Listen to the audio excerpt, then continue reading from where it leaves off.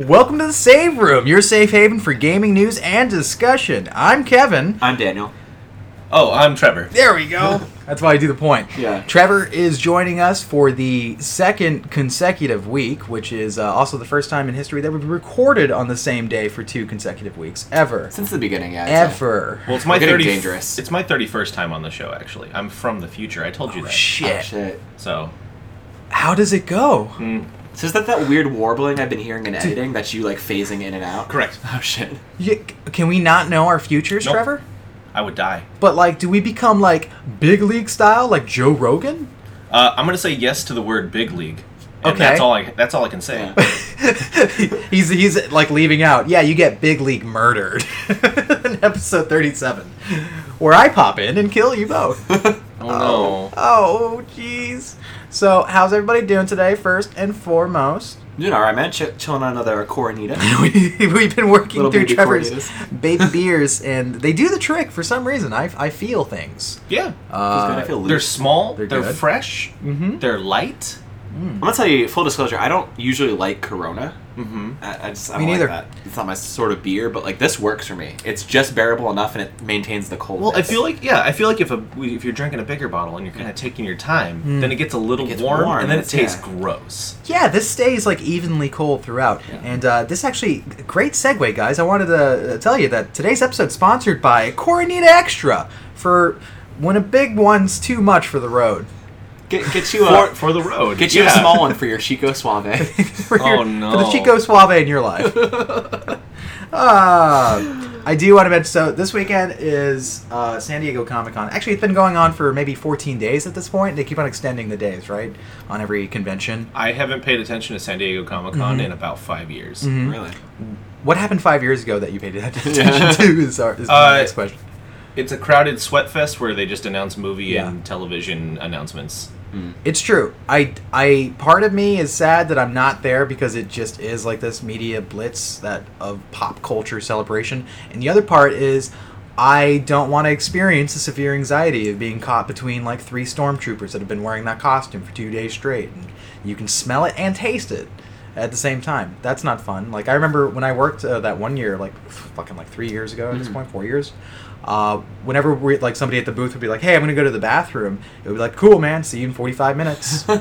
Bathroom could be like 25 feet Yeah. away. Nope, You're like 20 Mandalorians deep at that point. you're gone. Like I feel like at that point you should like put on a fucking safari hat and Yeah. like get yourself like a backpack and have some granola bars in there and whatnot. But there were a few interesting things that they've been showing off there. Apparently, there's a new trailer, and this is tangentially video game related. A new trailer for Ready Player One, directed by Mr. Steven Spielberg. You've heard of him. He directed what's that one really good movie of his? AI. Fight Club. Yeah, that's correct. No, he did The Social Network, right? Yeah, that's right. Yes. Yeah, so Steven Spielberg, definitely the director of Twin Peaks. He's doing this film up. The film is based on an Ernest Cline novel that was, everyone agreed was inoffensive and okay. For a first novel. Yeah. Just okay. But it sold really well, which is the surprising thing about it. Thank you, Loot Crate. Yeah. Like, you read the book, right? I have 2 copies. Because I got one from a friend who was done reading it. Yeah. And I got another one from Loot Crate when I was still buying into that nonsense. So that means he hasn't read it yet. Okay. Nope. So- I actually have not. I know you could. You haven't I read- when you have 2 copies. I You haven't spark touched noted either. it. I spark noted it. But yeah. I think we talked about it on the show before. The book is like just okay.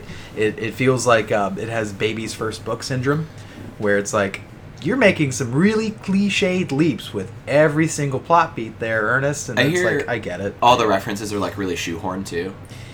Yeah, ham-fisted. none of them are really like meaningful in any sort of way. Where like how some films would be like, hey, it may seem like it's a fun goof that we're referencing like this other piece of pop culture, but they find a way to tie it in to make it mean like, oh shit, that is impactful. Mm-hmm. This book doesn't do anything with that. It's just like, hey, you like X-Wings, right? Yeah, I like an X. Okay, cool, there's an X-Wing. Oh, neat. There's no real context for what's happening here, but I guess that's enjoyable. Yeah. The book is literally Lego Dimensions. Actually, I think Lego Dimensions says it better. Oh shit. Yes. Yeah. But the trailer looked cool. It does. Had the DeLorean in it. The time traveling variety. Only one of them? The only one that's ever existed. It's going around doing like Death Ray shit. Oh shit. And Tom Sawyer's in the trailer. Yeah, it is. Yeah, now I'm on a rush kick. You really are. That's why you want the 8-bit version to open this one up, huh? Yes, I do. That's why I put that in the submission hat, which is a fedora. It is. Oh god. Why don't you guys just have the whole 2112 album as the intro in 8-bit? Our episodes are hard enough to get through as it is. I like that a lot, actually. Save from 25. Fuck. Do it up big. You just gotta 20 get hours through. long. But We go through multiple variations of it. Like, Of course. Well, we did 8-bit, but we didn't do 16-bit. Now, did we? Let's just move on from there. 32-bit. Let's get that 64-bit classic on there. Fuck yeah, 128-bit cover. Now just air horns. But it's in 4K. Trevor, what have you been up to with your gaming life? Well, I've been streaming a lot of Switch every morning. Okay. I didn't know you could do that. Stream. I stream whatever the fuck I want. What? Like Nintendo doesn't come in and go like, "Hey man, we need a few dollars from what you're doing here." Not yet. Not yet. Not yet. They will. I'm gonna fight them. Like you'll see a fucking Star Destroyer outside that has Luigi colors on it. I mean, I'd be pretty ecstatic if that was how they did that. Maybe I don't understand a lot about corporations or how they operate. They just move their skyscrapers sideways and fly them to people's homes for cease and desist orders. Or it's like the rejected toy from the movie Big. It's a skyscraper transformer. So basically, the What Japanese... a reference! Yeah, he gets with it sometimes. We go deep. Jeez. It fucking walks up, knocks on your door. Like, I want that 0.5 cents that you made off of this goddamn Splatoon stream. Speaking of Splatoon, Yes, that just came out. I've been playing the shit out of that. Nice. Yeah, I watched you play some of it the other day. Yeah. We did. It was very confusing and very sloppy looking. I mean, that's the point. What? You're shooting a mess You shoot- everywhere. You're just shooting your mess all over the place. So I have a few questions because, like, Dan, you didn't play Splatoon either, right? No. Okay. Neither the first nor this. So we're both like, Splatoon virgins, or maybe Splatoon potentials. You've been trying to get us on that ship pretty hard.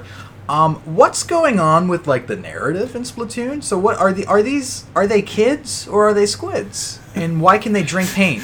He's been waiting to ask this question for You just want to ask if they're kids or tell. squids? He's been waiting. He's been all that lead up to a meme? Yeah, pretty much. A meme that was created 2 years ago? Correct. That's what you're working with here. So the prime narrative, if that's what we're going with, is this is essentially the same world we're in, but like tons of years in the future. Okay, so where- post-apocalyptic squid world. And squids have kind of like evolved Okay. to these human squid hybrids, and there's also the Octarians is what they're called, which are the octopus people Okay. hybrids.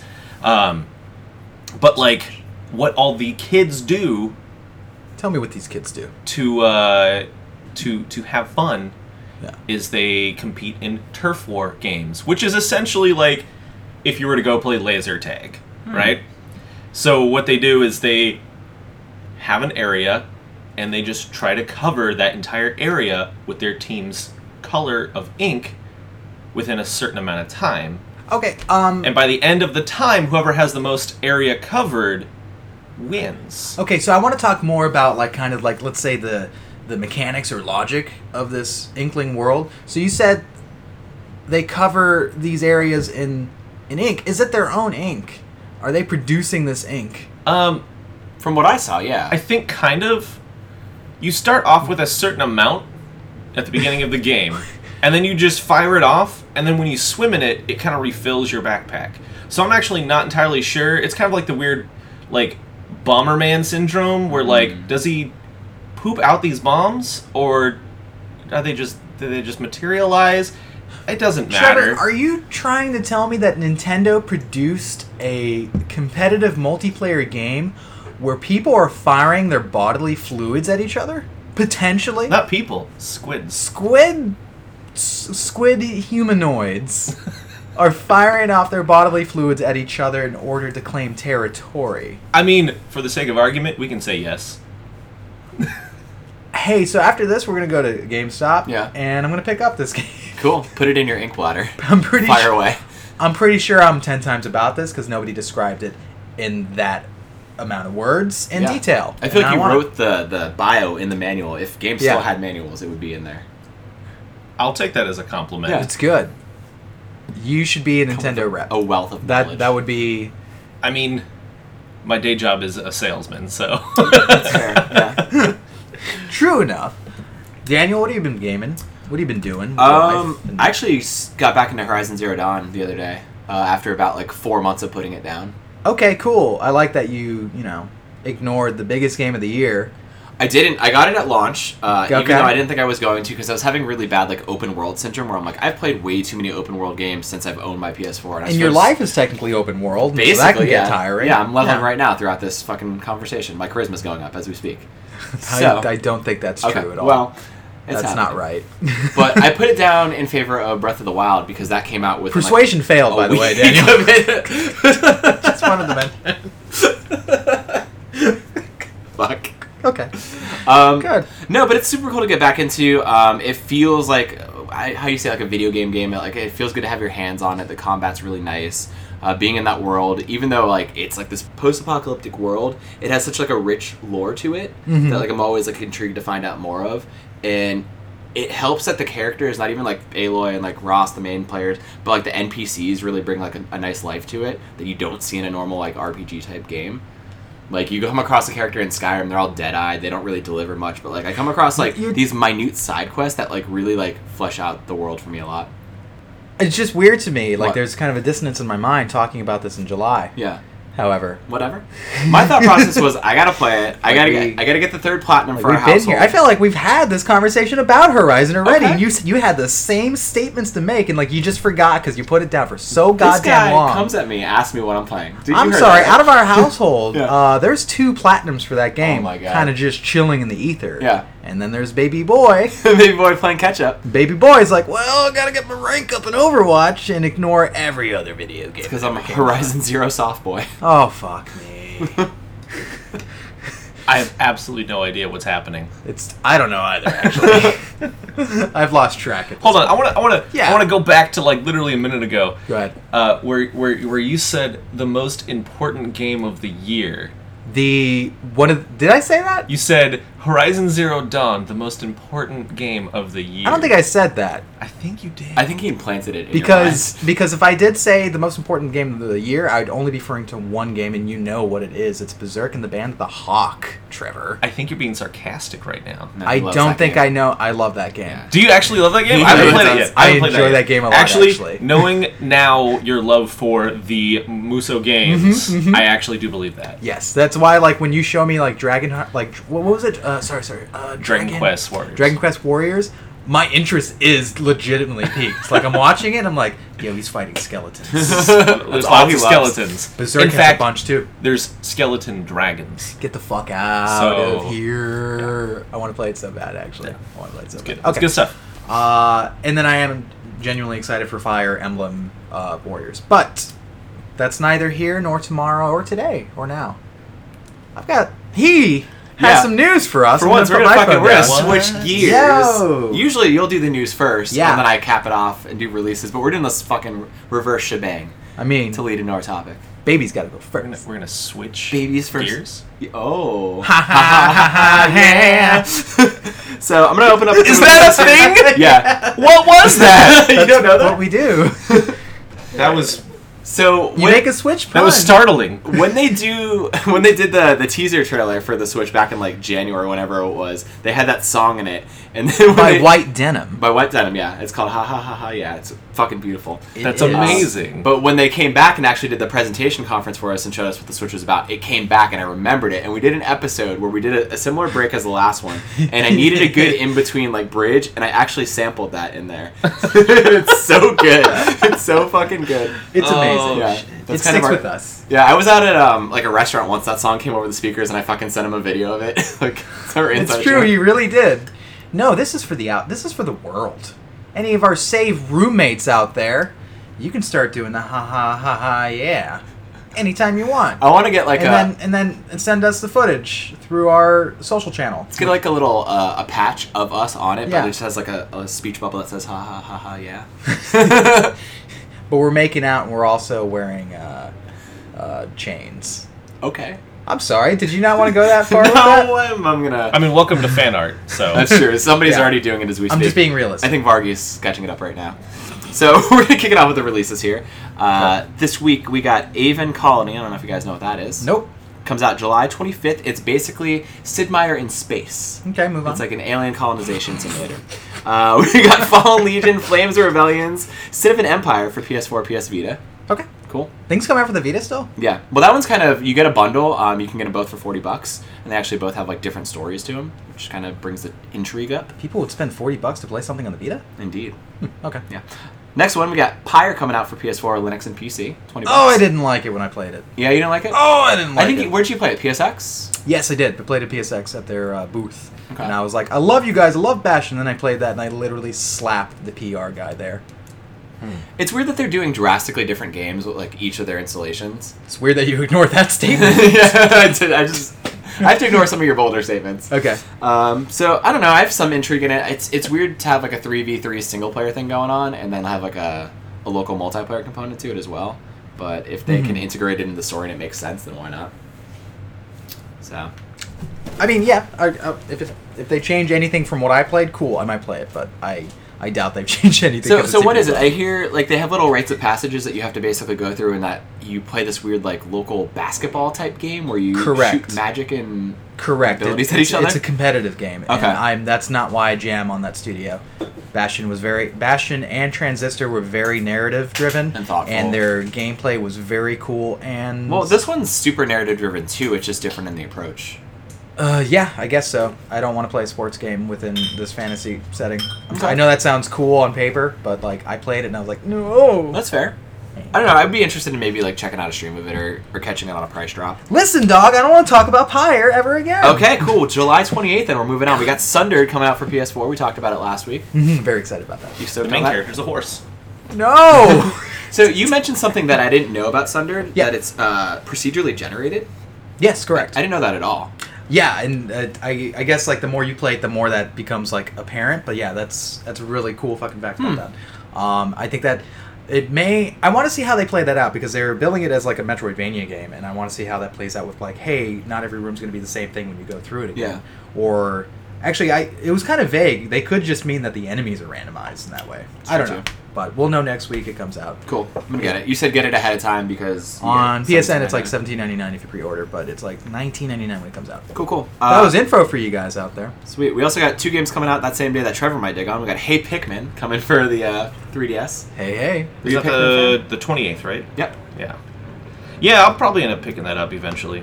Probably not on launch day. But Okay. I've actually never played a Pikmin game, despite like a lot of intrigue towards them. Damn. Hey bro. Pikmin is very different from the previous installments. It's a side scroller. Actually made by the same team that made one of the Yoshi games on 3DS. Okay. But not the most recent one, not Woolly World. I forgot the name of it. But yeah, the original Pikmin games is kind of like. Do you ever play the game Overlord? No. No, because basically you're just a dude and you have like an army of other things that you command using either throwing them or like kind of using the stick or different commands to make them do certain things. Yeah, I played that one. It was cool. Yeah, they're very similar in scope. Whereas Overlord is about a head demon running demons. Pikmin is about a tiny spaceman Running tiny space running beings. tiny plant people to pick up giant pieces of our trash hundreds and hundreds of years in the future. Hey, so sidebar question, and I do need the preface, and please don't like laugh at me or anything when I say this, but I'm not into like voring. But like, if I saw a little Pikmin man like walking on, because they're supposed to be like Bite size. yeah. I might pick one up and eat it because I want to know. Side note: do you like Kirby games? Because I got something for you. Actually, yeah, I do. So you might be a little into voring. You really think so? That's an entire game. So is any Yoshi game. So oh my god, that's one of my favorite You things eat to do is to eat people. enemies. This is the weird like Tumblr side of things where like you're awakening a kink in this man. Yeah, I hope that's not the case, but at the same time, I wanted to knows? eat a Pikmin. Alright. We got 2 more?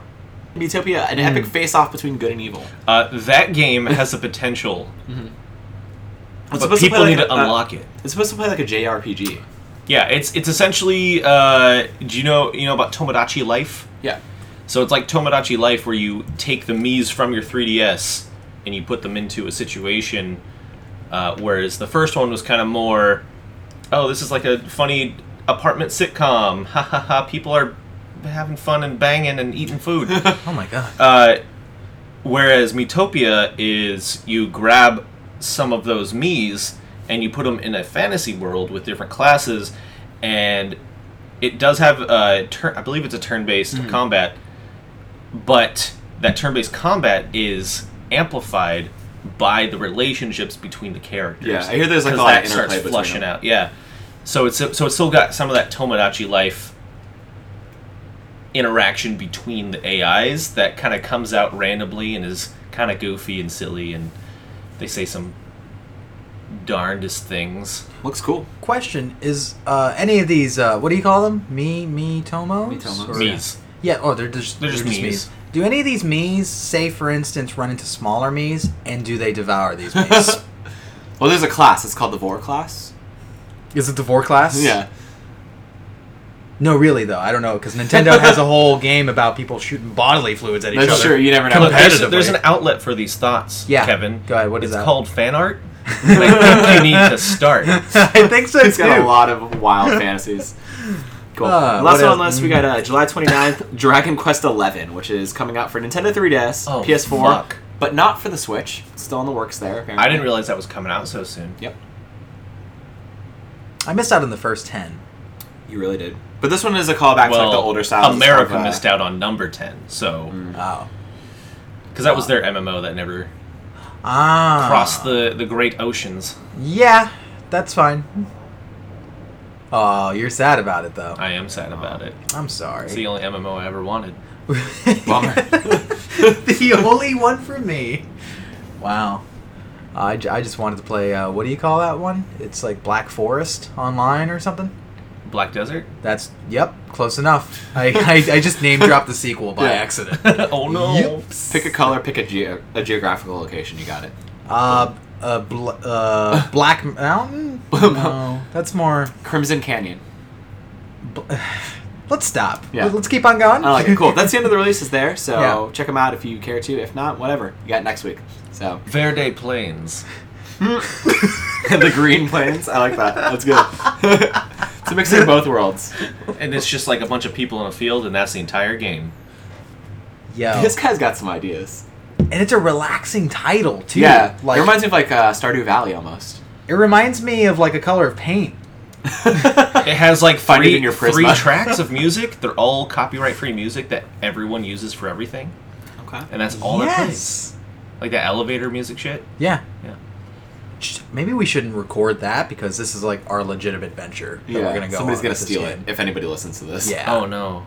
Well, I was talking about the Verde Plains. Yeah, the game that we're gonna make. Yeah. Oh, It's yeah. gonna be a safer Most production. definitely. Oh, then you need to make all the music. There you go. Each 3 tracks. All 3 tracks. Oops. And no chat functionality until a month later when we come out with the app and a dongle. Boom. There it is. Good transition there. So we're gonna roll out of our releases. We're gonna go straight into some news here. I'm gonna kick it off in Okay. typical Kevin fashion. Number 1. Fuck does that? Okay, go ahead. Numbering it, being. Do I have to renumber mine because you took Yeah. one? Yeah. You're gonna kick off with number 3 where I I leave off. can't do that. You're man. gonna do it. All You're right. gonna relearn That's fine, your, that's fine, your that's whole fine, thing. that's fine. Number 1 here, Bethesda unleashes hell on earth and makes all Doom Season Pass content free with 6.66 update. To anyone who paid $40 on top of Doom's launch price of $60, I bet they're angrier than a Marine fighting off mancubuses and cyber demons on Mars right now. Oh, that was really good. In a move that has rarely been seen outside of Game of the Year disc, Bethesda came out earlier this week and announced big news. They'd be moving away from their own Season Pass and unlocking all multiplayer DLC and snap map features for free. Snap Map? Snap map features for free. Boom. They're unlocking Snap Map? Snap maps. I kind of like Snap Map Meters. Yeah, That's a good this is why I don't read news anymore. 'cause That they're was really my tongue-tied. favorite thing. So- Because it's Doom and meat. Oh, that's rebranding here. The aptly titled 6.66 update will unleash the Until the Evil, Hellafall, and Bloodfall multiplayer DLCs, as well as a new robustly arcade mode and all snap mode features. The multiplayer progression system has also been overhauled and tweaked to allow players a little more choice of their leveling and choosing of rune upgrades. The now dubbed Ultimate Edition sits at a pretty little $15. If you're enticed, which you sure as hell should be, Bethesda's offering up the first 2 campaign missions as well as DLC for free this weekend, starting Thursday, July 20th for Xbox One and PC, and next weekend starting July 27th for PS4 owners. While no official word or grievance rebuttal has been made by the game's director Marty Stratton, at least you can now fight like hell for the cool price of $15. Yo, why do you got to call out Marty like that? Because. Why why was that like a valid? What are you doing? Because I think people want to be addressed and you know, even refunded maybe for this. You trying to name drop Marty? Yeah, you name drop all the time. You once said you would fucking decapitate Pete Hines and drink his blood. I'm never gonna let you live that down. I don't think it went quite like that, Yeah. Trevor. What he's saying is not, but there is an element, now that I'm looking back, there is an element of me trying to devour other people. It's a comment, right? That this might be a real thing. I think you guys are finding your title for today's podcast. The Vorecast. The Vorecast. The weekly Vorecast. Actually, no, that's a good segment for like what you're gonna eat this week. Oh no. The weekly Vorecast. We need to fucking backpedal so hard. We right now. really did. So anyway, you were talking about Doom, I think. Yeah. And I thought that was interesting because like within a year of the game, they put all this stuff out, $40 season pass, and then they kind of like step away from and be like, okay, we're not going to do it anymore. You can have all this content for free. It just seems like a weird move, and I don't know why they went about doing it. what I find interesting is that you said Doom was lame as shit, and you didn't like it at all when you played it. I never said that. I just said it wasn't Game of the Year material and wasn't as good as people thought it was. I like how they both looked at me for that We're exchange. looking for the validating like parental look. I never said it was lame as shit though. I thought it was cool. I thought it handled really well. I love the sound design. I just thought the story was kind of meh, and I don't know. It was it for me. Okay, actually, I have a quote on my phone, because when you said it, I wrote it down. You wrote it down. And I said, hey, He's Daniel, looking at his background. how'd you like... His own phone background. I'm going to call him a shit. Shut the fuck up. It says right here, Daniel says that Doom is lame as shit, and also that you're a spicy soft boy. Hold on. Yeah. A spicy soft boy? You're trying to eat him? God damn it. Go away. Trevor just walked away. Yeah. Oh no, that's cool. It's this weird thing where we're seeing a lot of publishers kind of backpedal on this season pass thing. Yeah. When before they were definitely doubling down. Mm-hmm. You know, like look at Titanfall 2. From part 1, they said that they just felt like they segmented their audience because suddenly it was like not everyone is getting every DLC release, and so they're thrown in the rooms where, you know, they're not getting as many good matches and whatnot. Yeah. And then part 2 was like, fuck the season pass, it's all like any map that we drop is free. There you go. Like, we're trying to keep you in the community. We want to keep this game alive. We're seeing the same with Star Wars Battlefront, from how part 1 had the most egregious fucking example of the season pass. It was like $50. To part 2 says, nah, it's all just gonna come out right for you, buddy. Well, that's an instance of them like learning from their mistakes and hearing like the fan outcry. But then you see studios do it from the get-go, like with Blizzard, where like Overwatch, like that game reasonably could have had a season pass, but they're like, we're not going to do it. We're going to keep all of our content free, have like a really live system going on here, and if you want to pay for shit in terms of like loot boxes, sure, it'll help keep the game alive, but like we're not going to force your hand on it. Right, and they... What? What do you got? Just side note on the Blizzard thing. Their loot box format It's bullshit. is actually fucked. Yeah, no, it's not good. Totally not an okay thing. No. But as far as like someone who just wants to play the game with the characters that are available, so they have all the right tools to be good at the game, Yeah. they are offering that just fine for their front price that people paid for, and that's great. But as far as like the aesthetic stuff and the loot boxes, they've fixed a couple things since launch, but like for the most part, that's still a pretty fucked system. No, it is. And it's for two people who play it pretty feverishly and have been fucked over by loot boxes, like, I don't know. I should they never really need get duplicates for the third time in a row. Yeah. Like, ever. Sure. It's the Like main that- reason I stopped playing that Fire Emblem cell phone game. Yeah. The RNG is garbage.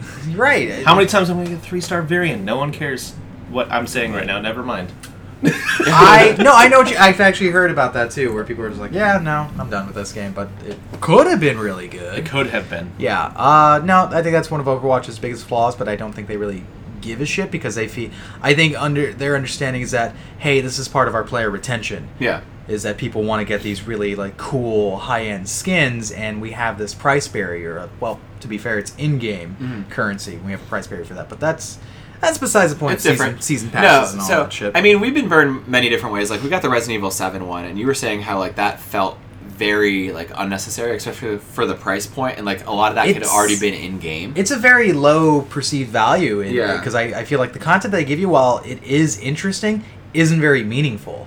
Like, you're not playing as the main character, you're not getting extra story. What you're getting is like these little scenarios with a character that you already know is dead when you play the main campaign. Yeah, because she plays the cameraman in most of them. We knew he was dead since the demo. So it's like, Sure. what are the real stakes here? But like and you get like one puzzle room for the first DLC, like the room one, and then we ended up with a weird mode that it has a huge barrier of entry.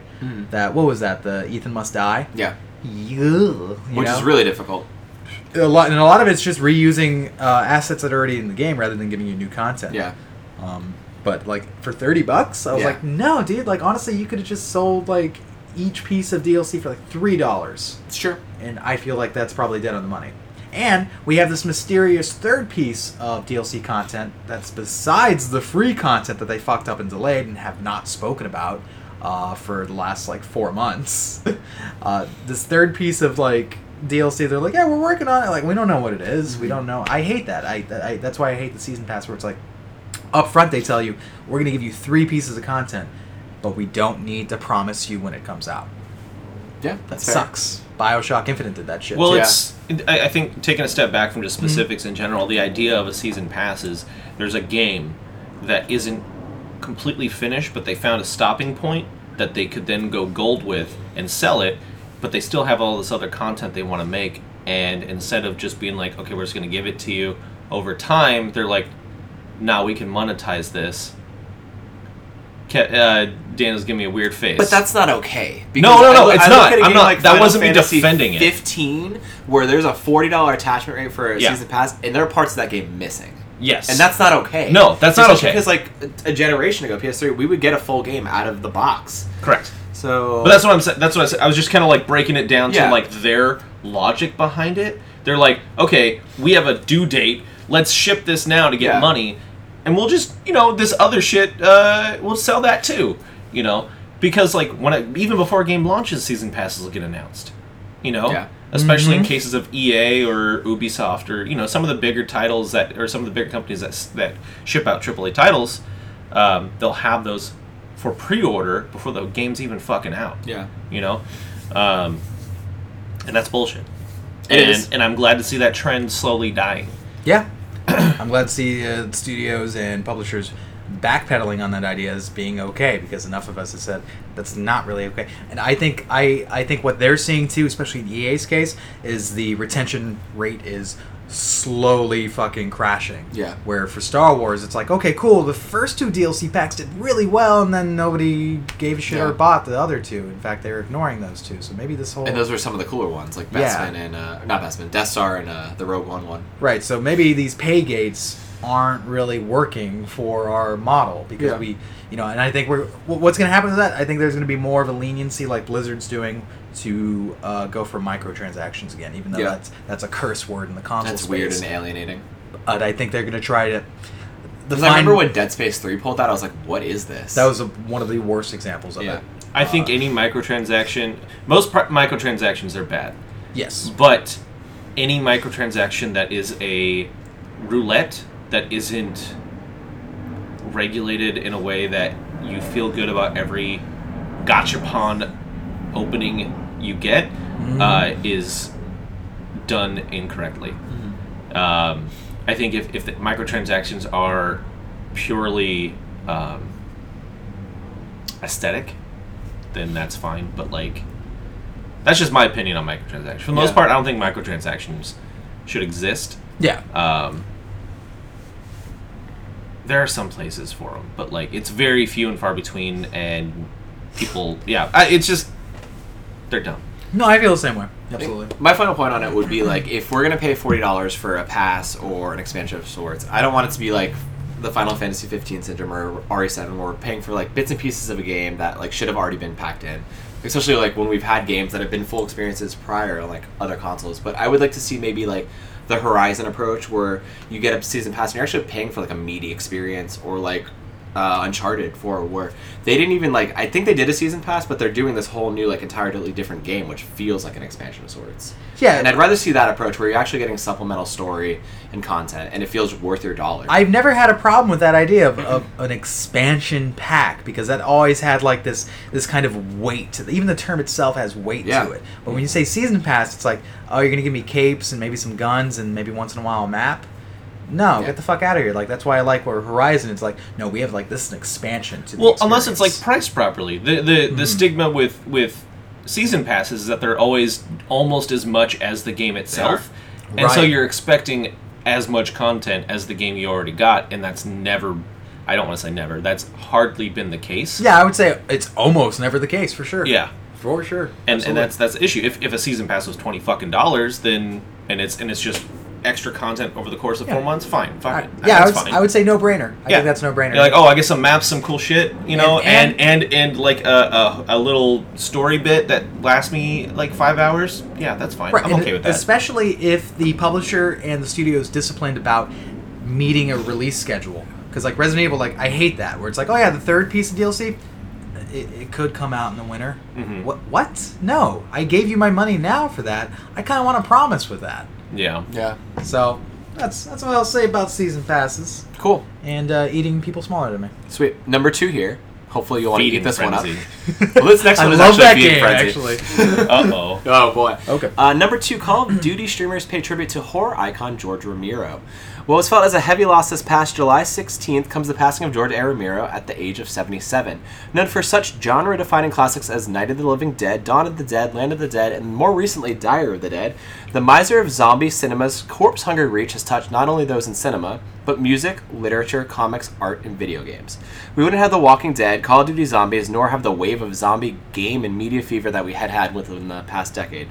A guy with such legacy will not be easily forgotten. Now, Call of Duty Zombies has been a staple for the franchise since, I guess, World at War, but it wasn't until Treyarch's Black Ops that the King of Corpse made his way into the mode.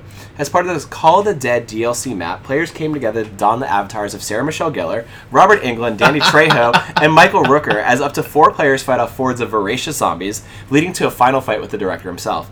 Raising like many solitary hands from the soil, fans from the gaming community banded together in remembrance. What is at times a caustic community, Call of Duty players had nothing but love and respect to show during this time. NGT Zombies paid their respect by putting together an edit of footage from the mode, which began with the Call of the Dead intro. Other streamers such as Worf, Crazy Rabbit, and Zombies YouTuber Mr. T Lexify livestreamed their attempts. Of course. Some relishing in taking down the man himself, others avoiding attacking Romero at all and allowing him to basically tear them apart. For once, the comment sections house nothing short of an outpouring of love for the director to who we owe so much to. Werewolf914 says, at least he lived a long life and passed in his sleep. Rest in peace, George. Thanks for giving us the modern zombies. Kiwi Luvu says, rest in peace, George, the only film director that can pack a full punch pack Dragunov to the face and still come back for more. German side says, George Romero, the very man who kickstarted the massive zombie franchise we know today. Without this man, we wouldn't have the many masterpieces he gave us, and we may very well not have some of the various other zombie movies and shows, such as 28 Days Later or The Walking Dead, without this man. I just hope that the memory of him and his films are not lost throughout the years, and that others that come after him pay respect to his films and show by bringing back the very essence of that in zombies. That is George A. Romero Zombies. So, I just want to note that in a short message about zombies, you mentioned 28 Days Later, and I appreciate that. Yeah. Well, that was actually like one of the YouTubers. That wasn't me. Well, I still appreciate it. What we got? Because I hate defending the fact that those are fucking zombies. Yeah. They are a flavor of zombies. Yeah, they are. The Zombie entire life. film is based and rooted and influenced by the zombie genre. Mm-hmm. Simple as that. You know, without George, 28 Days Later wouldn't exist. Actually, more to my heart, Resident Evil wouldn't exist without George Romero. I mean, Correct. that was a huge inspiration. And here's a fun fact for you guys. Yeah. He actually directed, in Japan, he directed live action commercials for Resident Evil 2. Oh shit! I didn't know that. Yeah, I didn't know Yeah, that. no, you can find That's them on awesome. YouTube. Like he casted it and did it, and like they're just really short things, but it was George Romero directed these, and that actually led to that relationship with Capcom where he wrote a feature-length script for the first Resident Evil story, or adapted the mansion incident, and he changed around a lot of shit, to be honest with you, but it was pretty stellar and probably a lot better than what we actually got. You know, much respect to that guy. I mean, I'm grew gonna up. hunt that down and read that. Yeah, you can. It's online. Sounds super dope. For sure, it's online. Yeah, they changed a few things where, like, Chris Redfield isn't with stars, I believe, and he's more of, like, just kind of lives in Raccoon to, like, be a hunter and all his Part shit. of Vorforce 1. Yeah, I could be wrong about that, but I know that a few of the characters in the game definitely die. Barry dies in the script. I think That's fair. I think they fold some characters into each other, but, like, yeah. And Chris and Jill, to make shippers happy, are definitely in a relationship. A sexual relationship. Oh. So, fantastic all In the around. save room. In the It's a swanky thing of this. But I give credit to that original script, because even though George, I think, just had like maybe a little bit of knowledge about video games, he was respectful of the source material, where there was like hunters, there was the zombies, the tyrant was like the main enemy at the end of it. But yeah, I grew up watching this guy's movies, Dawn of the Dead being like one of my absolute favorites. Seriously influential, and it's I think it's sad, like towards the end of his career he didn't get as much, I guess, respect as he should have. I remember there being a quote like maybe a few months back where he was just like, shit like The Walking Dead is kind of like killed like me doing anything, you know, of having this kind of heady, very kind of social commentary within his films, where they're just like they want the popcorn shit, you know. He actually called out World War Z. He was like, people want that bullshit instead of what I'm trying to do. Yeah. And even though World War Z wouldn't exist without him, That movie was garbage. it was garbage. I would say that's more Fucking hated popcorn shit than The Walking Dead, though. I feel like I would say that, yeah, that's true. has more heart to it and story to tell. That's true. And that definitely, it pays homage to his work, and that wouldn't exist without No, him, I so. think World War Z is one that he called out Yeah, more so for than sure. Walking Dead, but like he had difficulties trying to get any one of his projects made after the fact, which sucks. 'cause That's really unfortunate. Dude was definitely a visionary, man. He directed Creepshow. Do you remember Creepshow with Stephen King wrote most of the stories in that? You haven't seen Creepshow? I've Trevor, never actually. seen Creepshow. Don't you have it? Damn, dude, it's on Netflix. Okay. I don't have anything. I don't own anything. These clothes are borrowed, Daniel. Borrowed. Can I have my clothes back tomorrow, by the way? No, they're snug. Are you, Trevor, are you a fan of the George A. Romero at all? Have you? Oh, yeah. Yeah. Oh, yeah. It's been a while since I've seen one of his movies, but I watched a lot growing up. Me too. Just, I'm also not a huge fan of gore, so I was one of those guys who, like, when shit was going down, you I'd say be gore? like, no, gore. Oh, okay, gore. Gotcha. Definitely gore. Are your nipples perky? Oh, shit. Oh my. No, where I'd like look away or just be like, oh my Game Boy. What when the shit was going down, so Yeah. No, I mean, I was probably- always really into it. I'd probably appreciate it more now if I Yeah. sat down and watched them.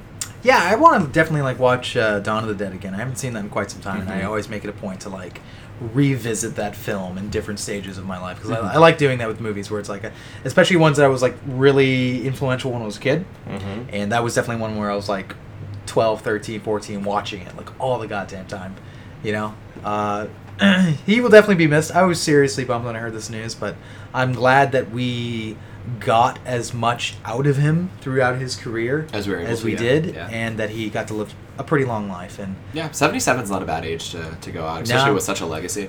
it's so funny that how he started. Like, he was filming Mr. Rogers episodes, and he actually took that crew to film Night of the Living Dead. Like, that was like what they would do after Oh, shit. they would film Mr. Rogers. That's interesting. Yeah, that's where you got to start.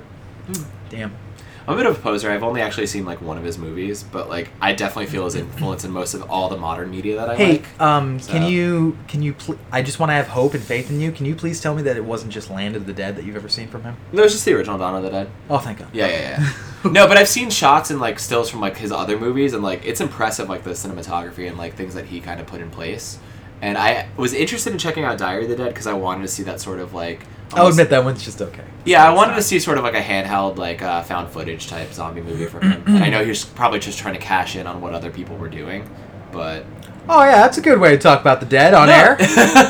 He's just trying to cash in on his shit. Well, huh? I mean, you're trying to keep up with the times and keep it relevant. That's what a lot of people were doing. Like, No, I think he 2000s. definitely recognized where it's like, So. that's where the trend is right now. I'm going to have to go ahead and make my own take on that. But his take was really cool. He even did like a Western kind of version, too. That was like after Diary of the Dead. That was neat. cool. But good man. Yeah, You're neat. very cool. I'm Well- not neat. Oh. That's all I've got, Vor Boy. What have you got for me? We've got some news. You ate into my time significantly, so I can't even talk about how... And that's the show, guys. There we go. There it is. I'll see ya. And then this has been the Vorecast. Gulp. I fucking hate it. I hate it so much. God damn it. God I damn was it. taking a drink when you said that. It's like you were my sound effects man. First of all, I do want to point out, because it is something that happened today, Niantic had some sort of shindig for Pokemon Go in Chicago today, like a big old, like a Pokemon Go fest, and apparently the game wasn't working for the majority of the audience that was there. So when like the head of Niantic took the stage, they booed him and kept on chanting, "Fix the game," Yep. which We I can't gotta play. I gotta say, I don't know how much they paid to be at that festival, but I will say how much they paid for the game, which was nothing, you Well, fucking babies. There was a follow-up to that article where I guess they had paid up to $100 for admission, and because of all the that's outcry pretty and gross. rebellion, that like people were demanding refunds, and the guy who was running the event is actually like, "Yeah, we'll give everybody full refunds. It'll be fine." So is this like a mini fire festival? And Is that what yeah, happened? No. Fucking weird. That was ridiculous. You're ridiculous. Ridiculously handsome. Well, so you- I got some news here, Trevor. What's that news, buddy? Well, what is this? Number 3 now? Yeah. Son of a bitch. Number 3. Okay, number 3. Still number 1 in my heart. If you happen to like a little Nintendo in your mouth, I've got some good news. Wait, I didn't. I'm sorry. I read that wrong. If you happen to like a little Nintendo in your life, not your mouth, and I do mean little, I have some good news. Nintendo has recently filed a trademark... Oh, no, read that all wrong. Nintendo has recently filed trademark applications relating to a number of their classic game controllers, including the Nintendo 64's plastic trident. That's what we call it, right? The plastic trident? Yep. Good. Internet sleuths were quick to point out that a line drawing for the SNES class... Or Nintendo... Fuck me. There's so many acronyms in this fucking article. Internet sleuths were quick to point out that a line drawing for the SNES controller within these documents matches the same rendering on the SNES Classic box. If you apply that same Mario's missing logic to the Nintendo 64 controller drawing, signs point to a mini second coming for everyone's favorite 64-bit console. Considering how all 103 units of the NES Classic sold in a millisecond, and people are already hunting down pre-orders for the SNES Classic like it's their full-time job, it should be no surprise that Nintendo wants to keep this barrel train a-rolling. What do you think of this mini... What do you want to call it? This mini renaissance that they're doing with their older technology. It's weird. I was really excited by the idea of the SNES because I actually never owned one, so I thought that'd be cool to house like as many games as I could on that little thing. And for $60, it seemed fair. N64 one, I still have my N64. Well, actually, so the it's not bad. mini SNES is $80. Is it $80? It's Even still. $80. And then for the N64, like I still have mine. Trevor still has his, so it's like I'm not excited by the prospect there. It's okay. I have 8 controllers for my fucking N64. Holy shit! He says with the dentist look on his Were face. you counting over there? Is that Also, what happened? Do you have any of the I never atomic thought ones? about it as a trident. It's a The trident. controller. Yeah. I actually have one mounted in my room on a stick. That's fucking awesome. Yeah. That's it. You do? Yeah. That's how I call forth my fucking Hellions from Zelda. Okay. That's awesome. No, that is awesome if you Yeah. actually had that, but if you're lying to me, if you're being a liar boy. Yeah. We're I'd gonna be very raid your upset. room and Well, find it. The liar We are. perspires. Am I sweating? Yeah. Yeah, I'm sweating a little bit. Typically sweating. So here's a weird thing for me, which is I happen to own a brand new Nintendo console that's capable of having games that I can download directly onto it. And currently, none of those are Nintendo 64 games. And I'm just kind of like, so let's break out the math here. Let's say they sell this some bitch for $80 and they put 20 games on it. Well, if they charge, let's say, $9.99 for each of those games and put it on an online marketplace, like let's say Virtual Console, well, you might have $200 right there. Now, I'm not saying everyone's going to buy every single game that comes out, and I guess that's the guarantee you get when you get these mini consoles, where it's like, well, they have to pay $80 rather than, pick 3 games they like and give us $30. I can consider that, but at the same time, options help, and I think that kind of adds value to this other $300 console that you really want people to get. That's true. It's a missed opportunity for me because it's like other systems had the virtual console. I could play N64 games on my Wii. Like, I don't see why I can't go ahead and venture forth to do it with this, especially because like you're trying to add more value principle to it down the line. I guess they're speaking to people's like nostalgia craze, essentially, where people love owning those old systems. They love having the controller in their hand. It's a different experience, but like for people like us who invested the time and want in a new console and expected that feature kind of out of box, or at least down the line, like it's kind of disappointing. Yeah, I kind of sort of expected some sort of continuity with Virtual Console, and they say like, yeah, it's coming, but like I would really have liked that to be a packed-in feature right when I buy my Switch. And I'm just kind of like, well, why do we have to wait for that? Why is that so difficult to make happen when you've made it happen on Wii U and the original Wii? Yep. So, but I guess, yeah, let's condense these products that everyone wants into a cute gimmick and make people line up out the fucking door for it. I guess that if I was a business person, I'd want to go that way too. I wonder how much of this is like Nintendo like marketing reps being like, okay, this is a better way to push like your product. Like Switch, people don't really get it maybe, and it's not hitting the numbers, and we're not hitting the stocks for it. But maybe these will sell, and this will help you fund, and we'll get our revenue back. And maybe I don't know, maybe it's a push from a different direction. I don't think there's any struggle with like having people want to get the Switch. So it's just interesting they're going through this avenue, because I feel like it maybe should have been a one and done with the NES Classic. But we're talking to the Nintendo expert in front of us. And I was gonna wait till you guys are done. He's been quiet because he's just like, let these fools have their say. Where are you at? I obviously don't work for Nintendo, so I can't speak on their behalf. But what I understand from a business perspective is and being a part of the industry since I was a wee lad, basically, is there are such thing as different departments within a company. Yeah, that's true. The department working on the Switch and the software for the Switch and the licensing for the Switch and marketing for the Switch could very likely and more than likely is a completely different department than the people working on these external one and done plug and play consoles. I mean, obviously there's going to be some crossover with licensing and approvals and shit like that, but as far as like, first of all, I just want to say the whole bullshit response that Reggie gave about resources is garbage. Like, oh, we need to put our resources elsewhere, that's why NES Classic isn't being redone. That's bullshit. That's complete bullshit. They have money. But the thing I'm seeing here is like a lot of people are saying, why are they focusing on the SNES Classic and N64 Classic when we don't even have a virtual console yet?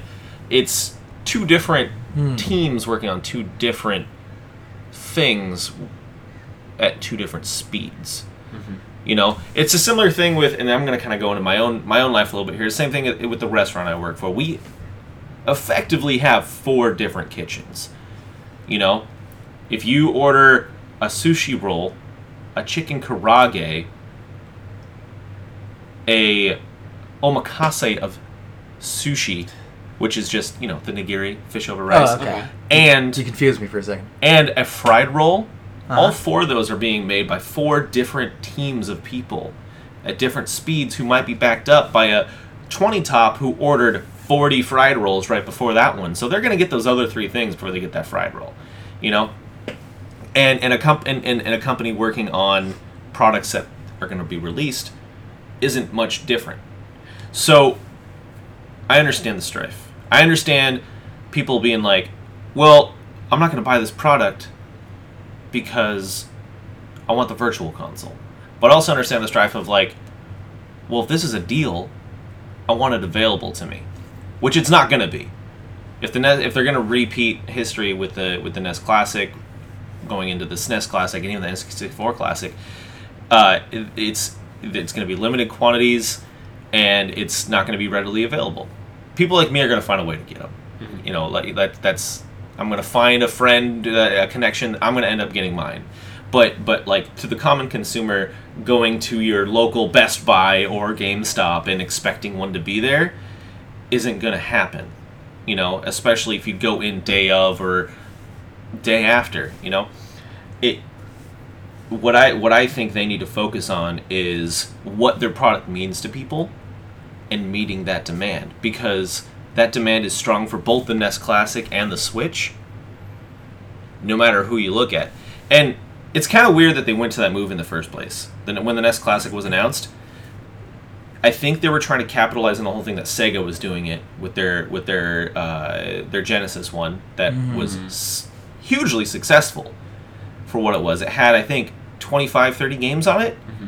I don't actually have it when I should. I'm a huge fan of Sonic the Hedgehog. I won't hold it against you. But I think they were just trying to capitalize on that on their own without a third party wanting to cash in on it before them. Because, fuck, I remember I was in middle school and I went to watch the Ghost in the Shell movie at a theater at a mall. And there was just a stand selling a bootleg NES with like 100 NES games on it. You know? So those have been selling for a long time. And I think this was Nintendo's idea of being like, no, this is the official one. We're just doing it. Here it is. The fact that they didn't do meet demand is kind of silly. But ultimately, I'm kind of going off track. Ultimately, it's two different departments working on two different things. And I think people yelling at one because the other one's not out yet is the wrong way to go, is the wrong mentality to have. We do know the Virtual Console is coming in some capacity. We do know once they launch their paid, the Switch's paid online features, we're going to be getting free classic games every month. The details on that are still fuzzy. Probably they're still trying to figure out a way to make it work where people aren't going to bitch and moan about it. They're probably not going to be good enough because it's popular to hate on Nintendo right now. But it is happening, and I think with the NES Classic and its popularity, they wanted to keep going with that, and that's why the SNES is coming out. That's why the N64 is coming out. And that's, again, a whole different branch. That doesn't mean the Virtual Console is not coming out. It makes sense. Mm-hmm. It does. I think that's probably absolutely what it is. Yes. I think for the layperson, that's just like, I like Nintendo. Yeah. Nintendo says they're doing this, and when you say Nintendo, that only means one thing to me. Yes. I think that's a difficult to comprehend. Like, well, why are you doing that versus this? Why are you putting more value into this? And also, why aren't you meeting demand on your shit? Right, and that's, in my opinion, that is Nintendo's biggest fault. Entirely over the last handful of years, going back all the way back to even the Game Boy Advance SP when they came out with the new one with the properly lit back screen. That was the hardest fucking thing to find day one. I remember. So at that point, there's two scenarios, and both are not good. One, Nintendo's trying to create artificial demand for their products. I don't know if they're doing that on purpose. Two, but they're incompetent. That might actually be it, unfortunately, because we're talking about a company in Japan that has an American proxy that only has so much power. Right. And that's the unfortunate part. It's like the Nintendo of America, they deal with a lot of testing, they deal with a lot of localization and marketing for America, but there's only so much they can do when Papa Japan Nintendo is saying, no, we're not spending that money on you. Yeah, and that's the issue, is that disconnect, because I feel like the Japanese headquarters doesn't understand or doesn't want to understand the American market when they really ought to, is the issue. And that's that weird disconnect of having two headquarters kind of not having that communication properly, which I happen to know a lot about. I actually management not having good communication. I happen to know a lot about that too, in fact, and I've learned that from several companies. Not to call out anybody, but I will. Square Enix being one of the worst. Oh, yeah. When you for instance, I used to work in merchandising essentially, and Square Enix was one of the worst because you would go up to them and be like, hey guys, let's say here's a scenario, and it's okay for me to say because I never signed an NDA with my company, is like, hey guys, we want to make stuff for this IP, this IP, this IP, and if I happen to name any Japanese IP, they go, ha ha ha, let's talk about the things that I can talk about, because ultimately there is that disconnect where Japan has their deals set already, Japan has the way that they want to operate, and Japan, you got to understand a lot of what they have, a kind of, I don't want to say an old mentality, but they do have one that is kind of time tested that they want to abide by. Well, it works for where they are, and where they are is where they live. Correct. And where they live is where they need to comply with their government standards, their economic standards, and so their focus on their own country isn't wrong. No. Sure. But when they have a large market in a different country, negligence on that economy is not a good thing either. So, Because we're a huge part of their market. we are. Yeah, I mean, Japan selling to Japan is still quite large. Yeah. And I don't know that any kind of sales that happen overseas on our end are going to change their mentality unless it's something crazy drastic, which I don't think has ever been done. But Well, you even I lost my train of You thought. look at the sales numbers though, versus like American sales versus North American sales even versus like Japanese sales, and like, our numbers are higher. Yes. So there needs to be some attention paid to that, and I know they're like tapping into the American market because they're keeping up with trends, doing this and that. But Right. it's just like I feel like the aptitude and attention needs to be a little sharper. Right. Maybe they need an American correspondent. They need somebody like relaying with the other team. Well, that's what Nintendo of America is supposed to be. Of Yeah. course. And honestly, if you look back over their moves in the last 10 or so years, things have gotten better. yeah. It's I'll just fix it, Reggie. right now the biggest issue is meeting demand for America because it's such a huge population that is becoming more aware of the video game industry and becoming more aware what they want, that they don't quite realize that magnitude. This is no longer like a niche consumer thing. It's like a big, like everybody has a system in their house sort especially of when thing. you make something fucking portable. Yeah. You know? Like, so the Switch is still had a better launch than the Wii U. Oh yeah. But the demand is still not being met, and I don't think they gambled a little bit more on it than they did with the Wii U, but they were still holding back because they didn't want another Wii U situation. And I realize that's a defense, and it's still not correct, but I'm hoping that come holiday season, everyone that wants a Switch will be able to go to the store and just buy one. And that's how they should be thinking from a marketing perspective. Hopefully. I mean, at that point, I think projected sales for the end of the year was supposed to be like 5 million, and they're sitting around like 2.5 now. So if like they could double launch sales by then, that'd be cool. But you know, they need to have a second year plan for the system. Well, they need to make the systems available. Yeah, that's true. I mean, first things first, for sure. I mean, you would have that hope, but at the same time, if I were Nintendo, if you were to put an entire corporate entity that's been around for 100 years into one person, me, Kevin, and if I were Nintendo, I'd probably make the same gamble where it was like, I'm going to try to market the system as much as possible and be as clear as what the fuck it is and not call it the Wii 2, 3, or whatever the fuck it is, and it is a Switch. But at the same time, hey, last time didn't go so well. Yeah. Ultimately, you can't predict what's going to happen. You can have projections. You can have people that you can have analysts that say, "Hey, this might happen for you, and this might go this way," but reality is still going to come, and reality is going to dictate what's actually going to happen. And then you just got a warehouse full of shirts. Yep, a warehouse full of shirts, a warehouse full of plastic. So. We will go back to Nintendo. You're not a producer. Don't do that. I am actually the he's producer. He's doing his circular finger thing. Actually, the producer. He's coming at me. He's telling me to wrap it up. You're the guys that I gave this to you. I went on a long Nintendo rant. That's fine. It was good. apologize. It's great. Coming at me with it. Anyway, number 2. He's doing it again. Number 2. Wait, my number 2, because now it's number 4. Number 4, Capcom brought their crossover combination, Marvel vs. Capcom Infinite, to San Diego Comic-Con this weekend, revealing a total of 4 new combatants. The Punisher and Daredevil from the Marvel front, while Capcom's Blanka of Street Fighter fame and Leon S. Kennedy of Resident Evil infamy are not in the fucking game. Instead, Capcom decided to make a big stink announcing 4 characters directly ripped from Ultimate Marvel vs. Capcom 3. We've got the Mustache Mayor from Final Fight, Hagar, right? Hagar. Am I saying that right? I'm looking at you like you're the authority on Final Fight. I am the authority, but I'm not going to correct you. Hagar, Dead Rising's jerk journalist Frank West, Resident Evil 3's subtitle, Nemesis, and the mansomest spider ever, Spider-Man. Where's Are all Amaterasu? announced for the game. Nowhere.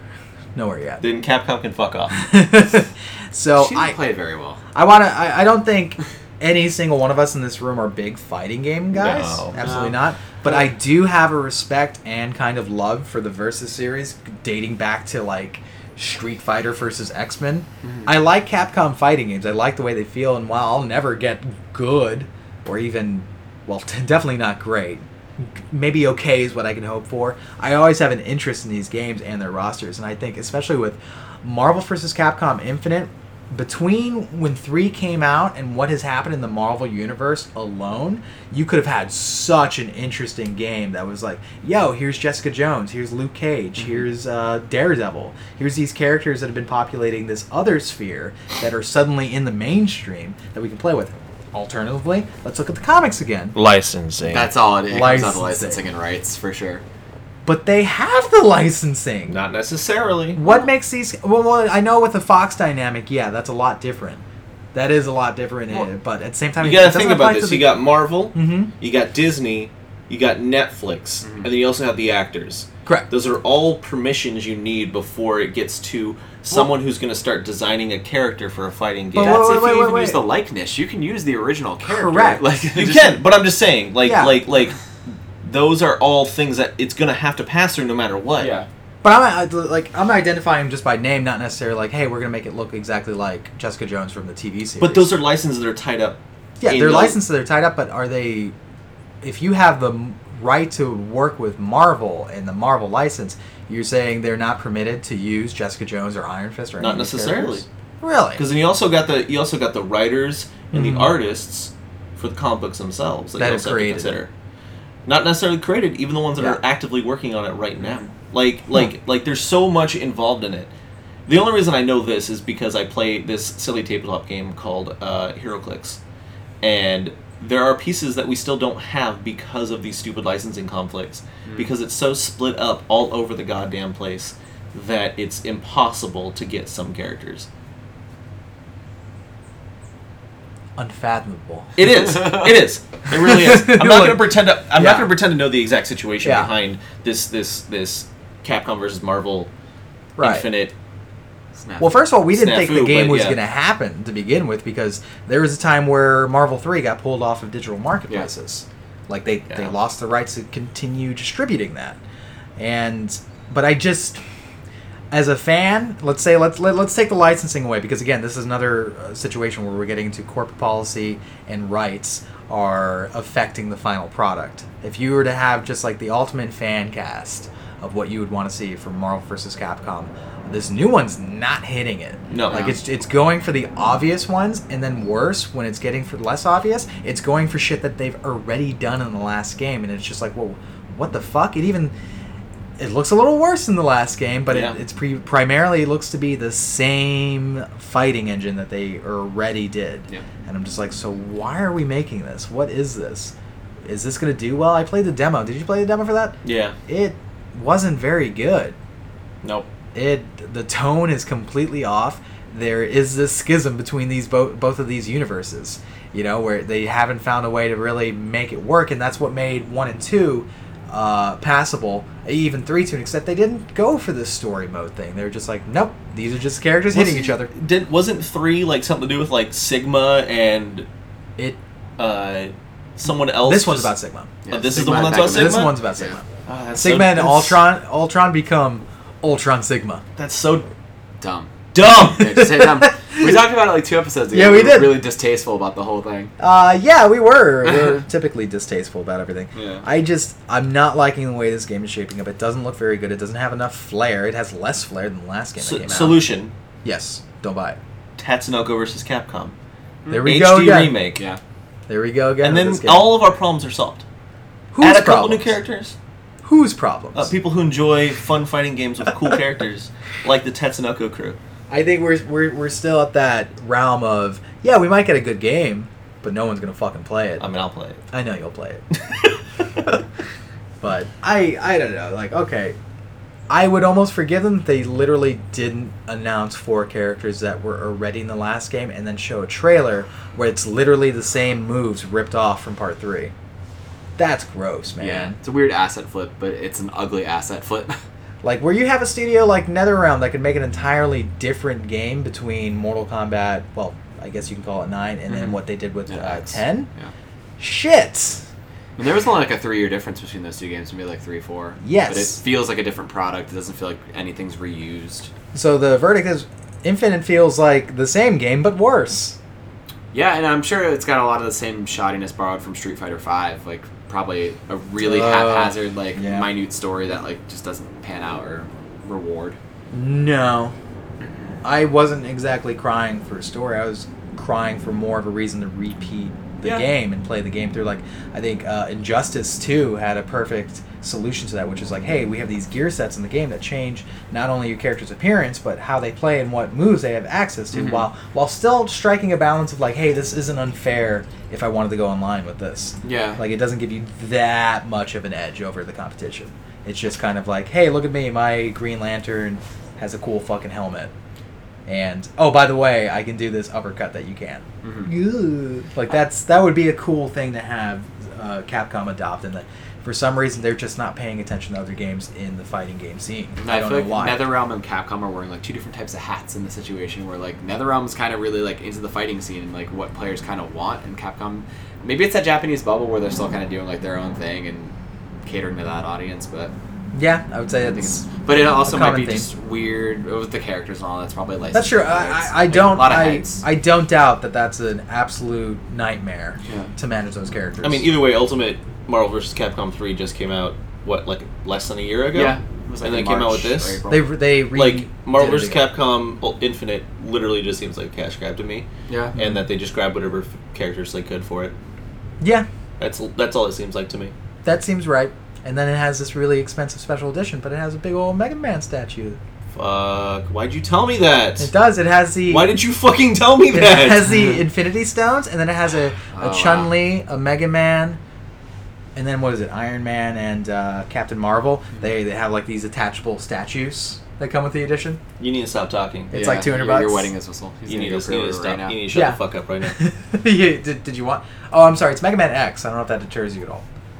Mega Man X is my favorite game of all time. Well, it looks like you're getting this fucking game. I'm sorry, Trevor. I'm sorry. We can move on from it. We don't have to think about it. The roll. We're gonna move on. He's doing the finger thing. Can you stop doing the roll? Little did you know. The man's got to get to work. Okay, that's true. Anyway, this last one's a long one, but a good one. We're fine. This one's gonna make you a little mad, maybe. Maybe. Like directly you is gonna make mad. Okay. I mean, this is Are we start bitching about Switch again?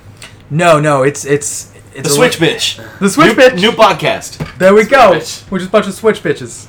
Anyway, I think we've said that before on the podcast. We have, yeah. Anywho, fellas. Call back. Well, because we talk about Sony ponies, and we're like, what are we if we're like in a Nintendo and the Switch? We're like, I guess Switch bitches. That's what it was. I'm having flashbacks now. No, we're Nintembros, so... Nintendo. Amiibros. Fellas, I've got a hot take for you. Okay. So I want you to keep your Coronitas at the ready. They're all empty, and there are no more. All 8 of them. I had 4 on my own. Jesus. Well, hopefully this works out for you anyway. In an interview with the site Gaming Bolt last year, industry analyst Michael Pachter stated that Japanese games are irrelevant to the larger market.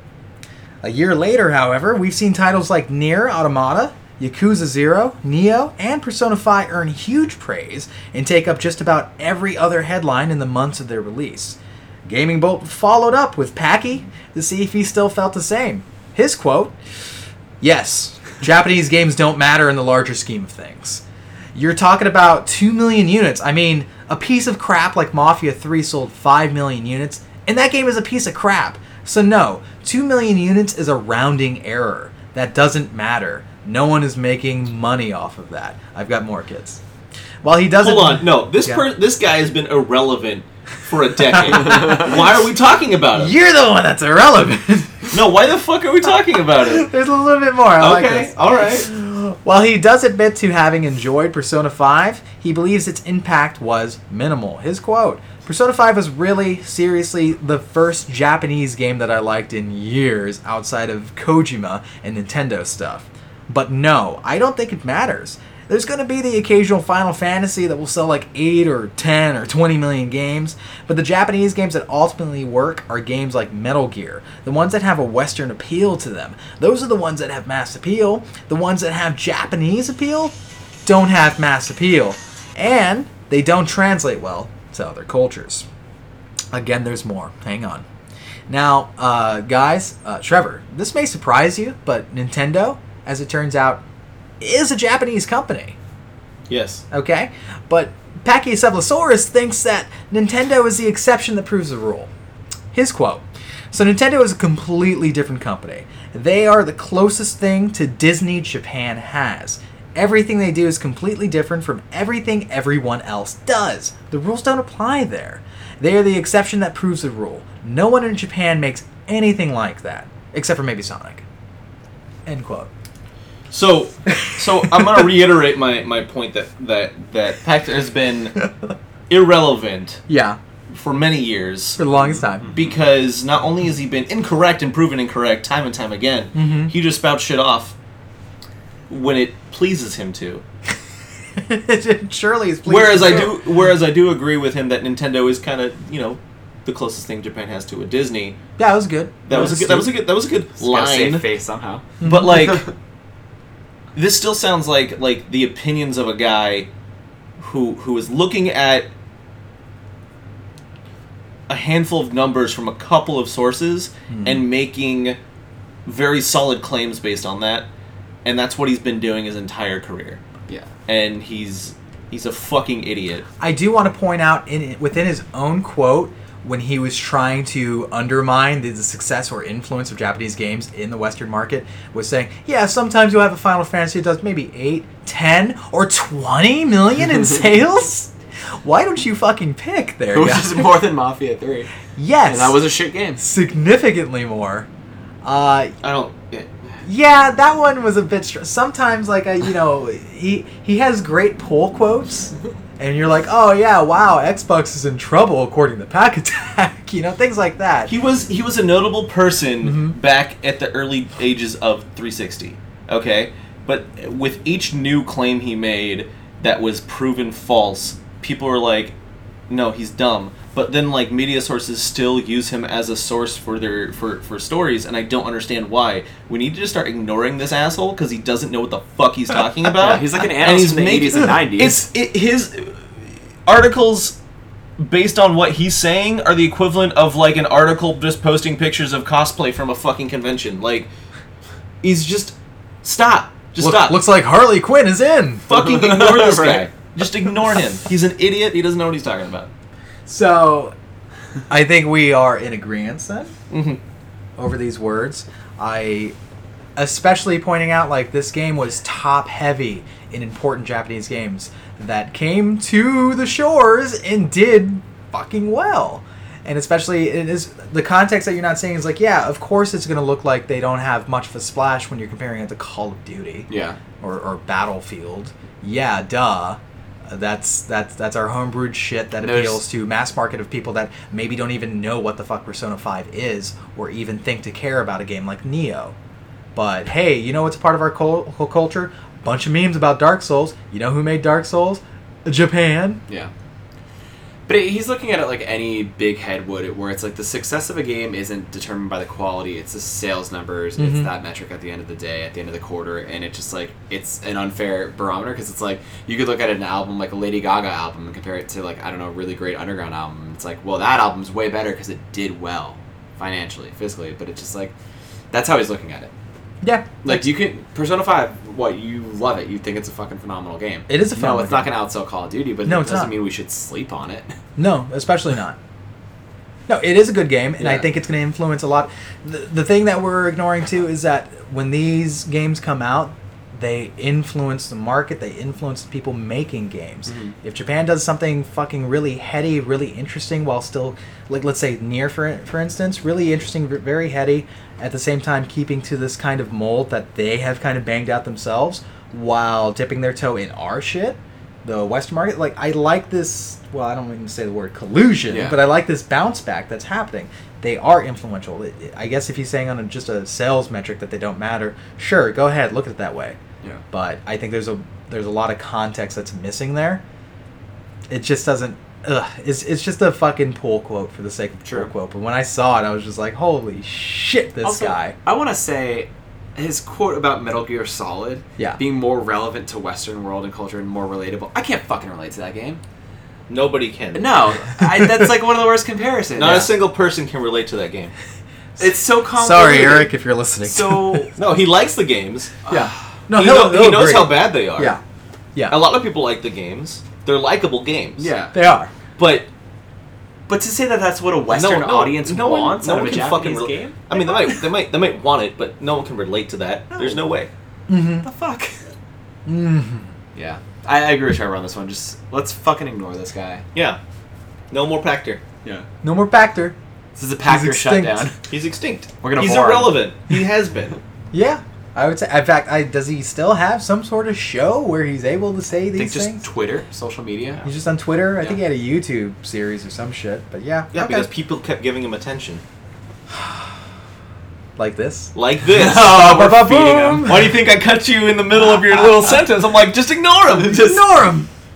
He doesn't need it. Anywho, I know we're getting short on time there because this guy needs to go get paid. Hell yeah. Yeah. Do you have a last bit? No, I don't have the last bit. Oh. I have us switching on over to our topic. Ha ha ha Oh man. yeah. The topic.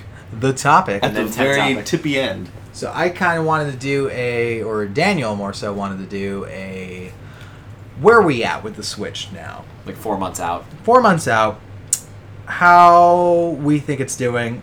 Did Nintendo did a good job of making a compelling reason for us to have gotten it?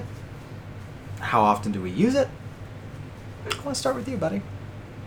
Where you at with the Switch? No, I want to go third. You want to go third? Hell yeah, I want No, go first. No, I don't want to go first. I'll go first. You're on the hot seat. No, because your guys' are going to be much shorter. No, You probably. I mean, we've talked about the Nintendo Switch and Nintendo in general, like on end for at least like 4 episodes now. Like this is our 4th topic based around that. So we Okay. can spill. We can talk about it. So name all the games that you've played since. On the Switch, Yeah. you should say. Yeah, cool. Good. Mario Kart 8 Deluxe. Okay, go on. Breath of the Wild. Okay, okay. 1-2 Switch. Okay. That's it. But that doesn't mean I can't talk on it. Maybe that means you shouldn't. Fair. Okay. Whatever. I'm- You've only but I- played one game. Am I saying that I have a better opinion than you? No. No, I'm just saying has the most to say. Yeah. About So, it right now. so I can only speak on my experience Yeah. of it and what I know of the market and where people are standing. Did you get it at launch first? Hell yeah, I got it Okay, at launch. cool. Of course I I stood did in too. line. I was the first one in line at Best Buy, which is funny actually because I wasn't the first one in line. I was halfway through the line, but I was the first one who pre-ordered it through Ah, the so you got website that. that was in line. So when you go through when they let you in, they make a line of people that just showed up. You know, the peasants, and then another line for the people that pre-ordered online, and I was the front of that one. Of course you were. And I had a big old bag of shit. So He's got a Switch in his hand. I have a Switch by in my the hand. way. okay. He's got the colorful Joy-Cons, which Before- we both missed out on. Yeah. I'm not about it. I get into Yeah. my experience with the Switch for the last 4 months Grease us up. is it is increasingly popular to hate on Nintendo right now Mm-hmm. in all the news sites, the comments, the forums, Twitter, and I don't entirely know why. I mean, I guess I can pick some major topics from people and what their grievances are. Again, I said it earlier in the show, I think the biggest issue is meeting demand. But I know one of the big things is the whole voice chat thing. We talked about that at length a little bit yesterday. The virtual console not being a thing, and their online services not being as meaty as they should be or as polished. The eShop right now is kind of barren with just here's the games, no music like they've done in the past, no real stellar organization to it. Which I was actually very surprised by when I looked at it. I was just like, it's kind of just there and that's it. Yeah. Well, and I talked at length with a friend about this last night because our conversation yesterday kind of got me thinking about a lot of stuff, and so I talked to a good friend who knows a little bit more than me about the inner workings of certain things. Of like organs? Well, I can't really talk medical? about it. No. It's about the industry. Oh, okay. Anyway, my point is that it kind of seems like the steps they're taking with the website stuff is that they're kind of like testing the waters with certain things for something that they're going to release when they release their paid service. Because again, the eShop is barren. The voice chat thing is kind of roundabout and convoluted. Dumb, convoluted. Drains the hell out of your battery. Shuts off when you. I can go into the reasons that I feel that voice chat doesn't even fucking matter at this point for a native thing. But that's neither here nor there. I mean, we have Discord, we have Skype. Like, if I'm on my Xbox or my PS4 or my PC and I got voice chat on with a bunch of randos, I'm gonna end up muting half of them anyway because they're a bunch of fucking idiots. I do want to that point. I do want to illustrate that I agree with the idea. Like, I have no problem with that. They're like, let's throw it into something external because I'm gonna use something external as is. They need to fucking fix the user friendliness of that idea. If you're gonna make me use an app, make sure it's not obtrusive and make sure it allows me to use my external device in the way I expect to use my external device. So the idea that I could get kicked out of my chat for just checking Twitter, no. But here's the kicker though. It's like, if you're gonna make me use, you don't have to use that. I've been using Discord to play my online multiplayer Switch games, Mario Kart, ARMS, Splatoon. Now I just use Discord. I just hop in a little chat room with my friends, and you can have as many fucking people in the same chat room as you want, and just talk. Sidebar. He can use Discord for all those things, but only using the Nintendo voice app, you can only play, Splatoon right now? What do you mean? Like, for the new audio chat, like, the only game you can play with that is Splatoon. Kind of. But even then, like, I haven't used it at length, but as far as I can tell, you pretty much can only use it to chat with your friends anyway. Like, you don't even get to chat with the randos. Okay. So, at that point, like, I actually see no use in using the new Nintendo Switch app for its voice functionality. It has some pretty cool other functionality. Yeah, you're showing us. So when I was, like, if I'm on my bus or something, I'm not playing Splatoon, I can, like, check stats and, like, order a thing because it's like a daily, whatever. There's some cool shit you can do with the Nintendo Switch app that isn't the voice chat, but at this point, it's not fixed. And if they want people to use it for the length of the Switch's life, they're gonna have to fix it. And that's a thing they have to do. But at this point in my gaming life, if I want to talk to people while playing a video game, I'm going to jump on Discord or Skype.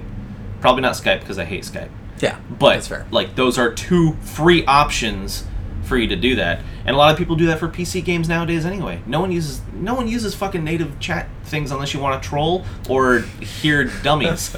Like there's no reason to do that. I think it's like when you have two big titans like Microsoft and Sony in an industry who are using native voice chat and have been for at least like 3 console generations right now, and inbox feature that works for them, why can't they just borrow the mold and be like, cool, we can at least have this for now? If they wanted to launch something else down the line, like, they could. Well, and again, this might be what that is. That the cell phone app might be a supplemental thing for them to test out before they launch their paid stuff. Okay. I don't know. We don't know. The fact that you can't just have, like, from the home screen a party with people that you can chat with, I can understand to a certain extent why that would be upsetting, but at the same time, Discord and Skype exist. If I'm going to have a friend that I'm going to play with, I'm going to fucking text them. I'm going to send them a Facebook message, a Twitter message, be like, jump on Discord, let's play some Splatoon. Okay, but to somebody... You're going to have to do that anyway when you're playing. But to somebody not like us, who we're super tapped into, like, the gaming market and know, like, the ins and outs of certain things, that is, your casual consumer who doesn't play, like, every console iteration that comes out, they're kind of new to the experience, more cursory. Like, the messaging's weird. Like, I feel like it needs to be very clearly defined for a very more casual audience as well, and has to have that sort of adaptability, and, like, you should be able to get your hands on it more easily. I think more to that point, too, is that in 2017, there's nothing wrong with the expectation that if you have online multiplayer, that you should be able to set up parties, have voice chat, everything natively. Sure. Like, that's not a problem. I don't Again, think they that's might a weird... they might be waiting for the paid service. If it's not there Right. with the paid service, then that's what I'm going to start complaining. Yeah. Because I'm paying for an online service that's going even if I'm not playing, you know. And if that's something I'm paying for, then yeah, I think there should be a party functionality and a chat functionality. But right now, I'm totally satisfied with playing these online games and jumping on Discord because that's what I use anyway. Sure. Here's the other thing too, because And it's like, free and easy. I feel like sometimes we get tunnel vision about this sort of thing, where it's just like, why aren't you doing the thing that everyone else is doing? But I'm like, hey, by the way, don't you have the other things that everyone else is doing? Don't you have a PlayStation behind it? Don't you have an Xbox behind it? Well, yeah. So why do you think of it in the way where it's like, I want all three of my devices to do exactly the same thing? Right, and that's kind of... I'm okay with that not being the case. Right. You know, because like the Switch is such a weird kind of, I won't call it disruptive, but it is like, it is significantly different than what's going on with what Sony and Xbox. It's trying a lot of new things, and I think the absence of voice chat right now, 4 months into the system's lifespan, is okay to me. That's because just me. I remember 360 being almost the same way. Not for the voice chat, but a lot of features that had ended up becoming mandatory or even expected weren't there in 2006. The 360 ended up hitting its stride about 2 or 3 years into its lifespan. Yep. And that's when it was fucking blasting off. The marketplace was amazing. Their Xbox Live Gold actually had a lot to offer. And their whole community situation was really well done. And that was when I met a lot of really cool people and had a lot of fun playing. But right now, I don't think the industry is in a position where the Switch needs that right now. I don't even think, honestly, the Xbox One or, I mean, I don't know. I don't use those. I don't use the voice chat features on those even. I mean, I think on the PS4 I have a couple times with Battlefront when I was playing with some friends, but like even then I was on the phone with them for a good half hour beforehand talking about shit before we actually got into a game, you know. So there are I'm touching What is Dan. Happening? He just wants to make sure I'm still a soft boy. Yeah, so he's a very soft boy. There's a common proverb that is, you know, everything can be done better. I think we can drop a Bible proverb on us. Really? We got hoping. scared for a second there. No. Trevor 720. A proverb is just a word, not a religious It doesn't always have to be a proverb. thing. We had the connection in our And I can't say that Nintendo's gonna do voice chat or community online stuff better, but they're at least trying something different than following the status quo. You know, like you can't compete with your competitors by doing the exact same fucking thing. That's true. So that's as far as their functionality right now, they're working towards something. We know they are. If it doesn't come out soon, I feel like I'm being one of the more patient ones on it because of where I'm at. I also have better things to do with my time than fucking wait for Nintendo to come out with online functionality.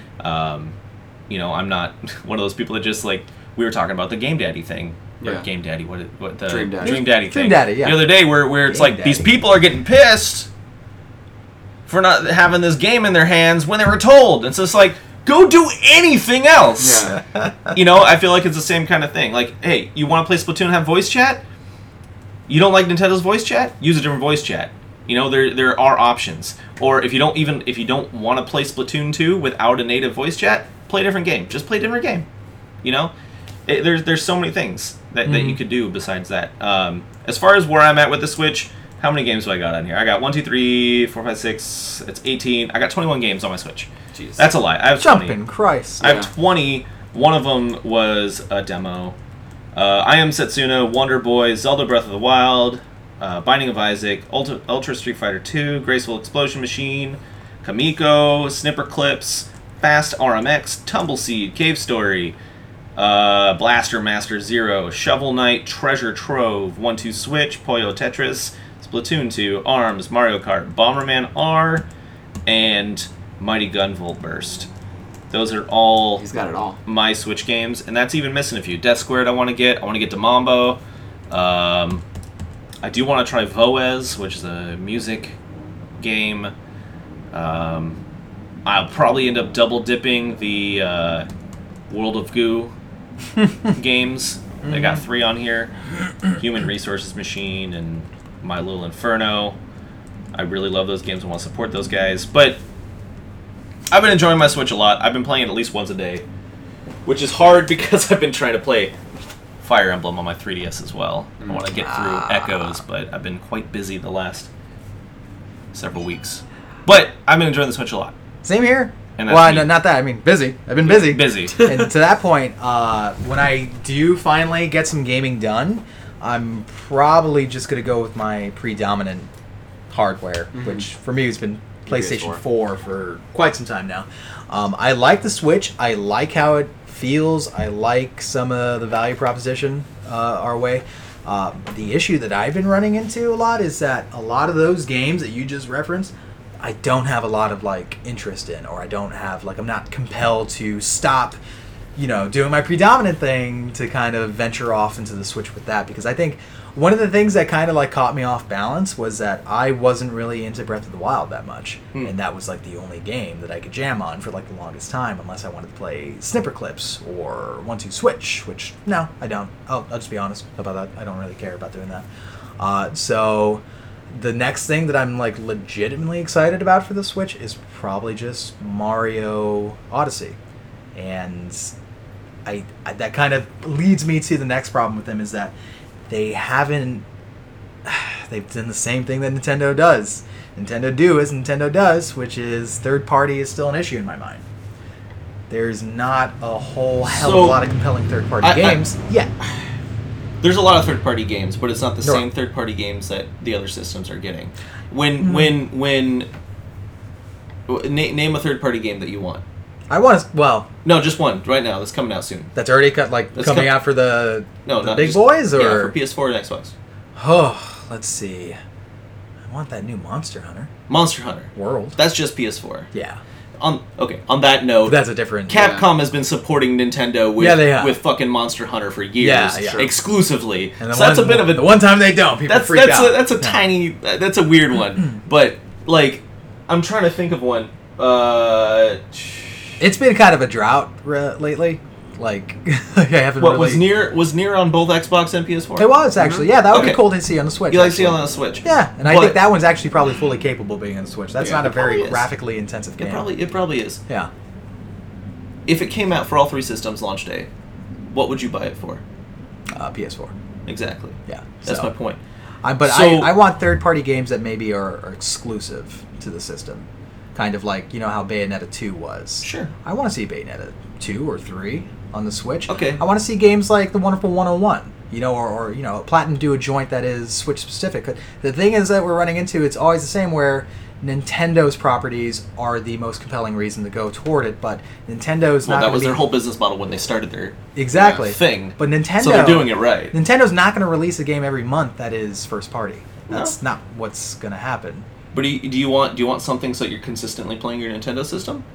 Kinda, yeah. I kind of want to be able to because I don't always want to focus on my fucking 50-inch TV. I want to be able to I love how modular the console is. So I want to be hey, let me set this up on my nightstand and lay back, or hey, I'm gonna go take this with me. So that's why I want a reason, kind of a constant reason to want to play the system. So if Nier came out on the Switch, and you got it for PS4, and you're like, man, I really wish I could play Nier on my nightstand, would you buy Nier a second time?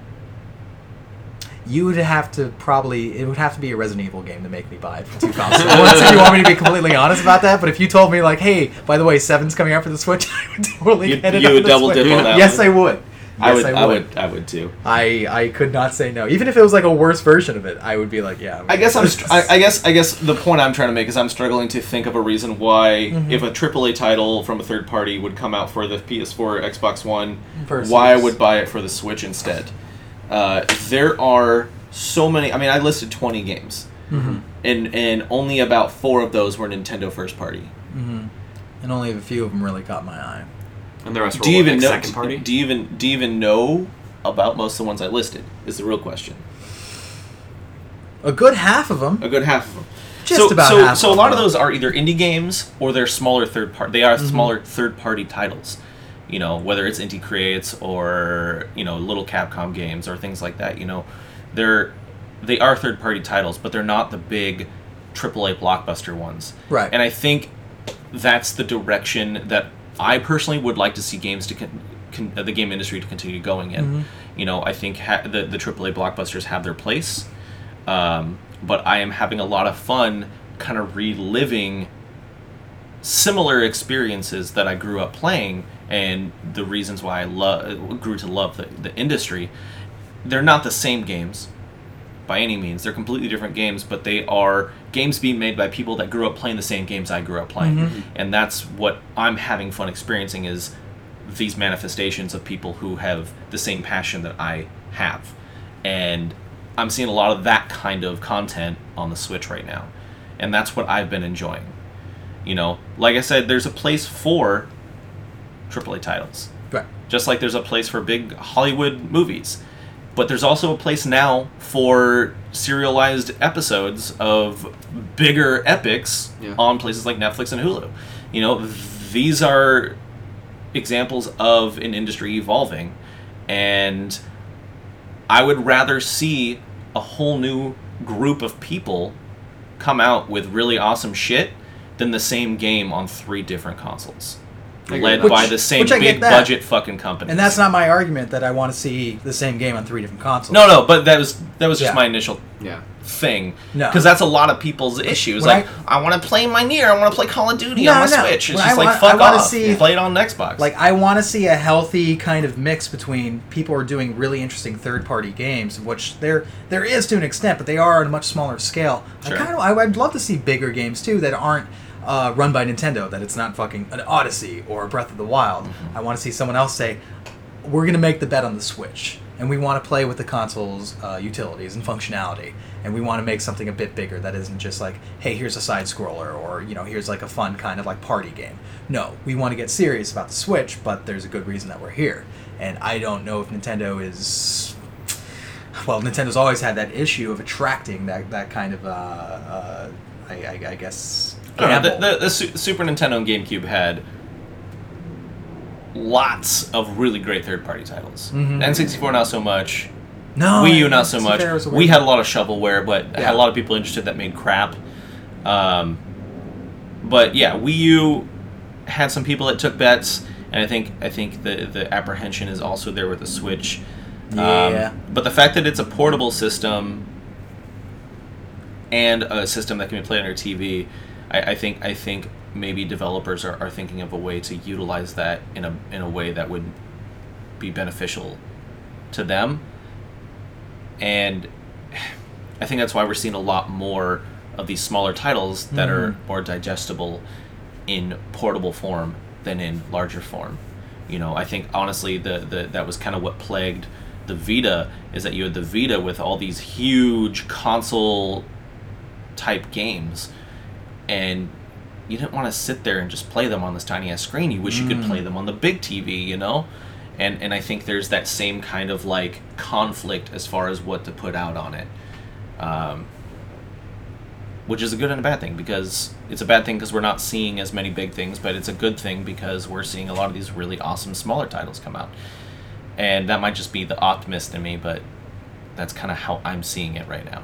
And I think that's beneficial, especially since the marketplaces, we've talked about it before, the marketplaces on PSN and Xbox, there's no curation going there anymore, so it's just flooded. Oversaturated. So if you did release... Same as Steam. Yeah, if you released a tiny little gem, you know, there's... You're not going to find it. Yeah, there's a potential that we're missing out on the next Shovel Knight. Unless it's free on PS4's PS Plus or... That's the only way, that's true. I sincerely believe that Rocket League would be nothing if it weren't free for that 1 month.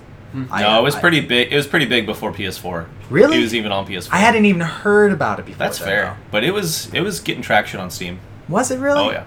Well, that's good. I mean, it's a great game. If I remember right, maybe I'm thinking of a different game now. I'm pretty sure Rocket League was doing well before PS4. The conversation that we were hearing, remember, especially when PS I Love You, was that like before that PS4 free month thing, Rocket League was like, what? I might be talking out of my ass.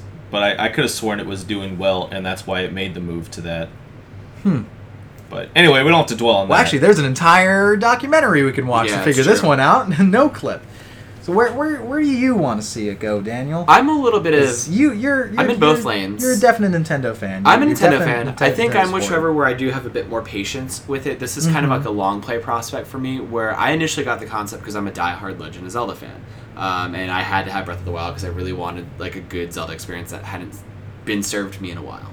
So I was okay with getting it launched. The prospect of like only having that game for the first 6 months and not too much in between kind of sat sour with me, but there was like a build to promise there, like, you know, third party games trickling in, their Nindies conference even, like that idea of like, cool, you're gonna have this showcase of indie games that are gonna matter, they're gonna play well, they're gonna fit the hardware nicely. Sidebar, did Overcooked come out for Switch yet? Not yet. God damn it. Yeah. Okay. So for me, I'm a little more patient with it. I've been reared on Nintendo. I'm kind of recent to the Sony house.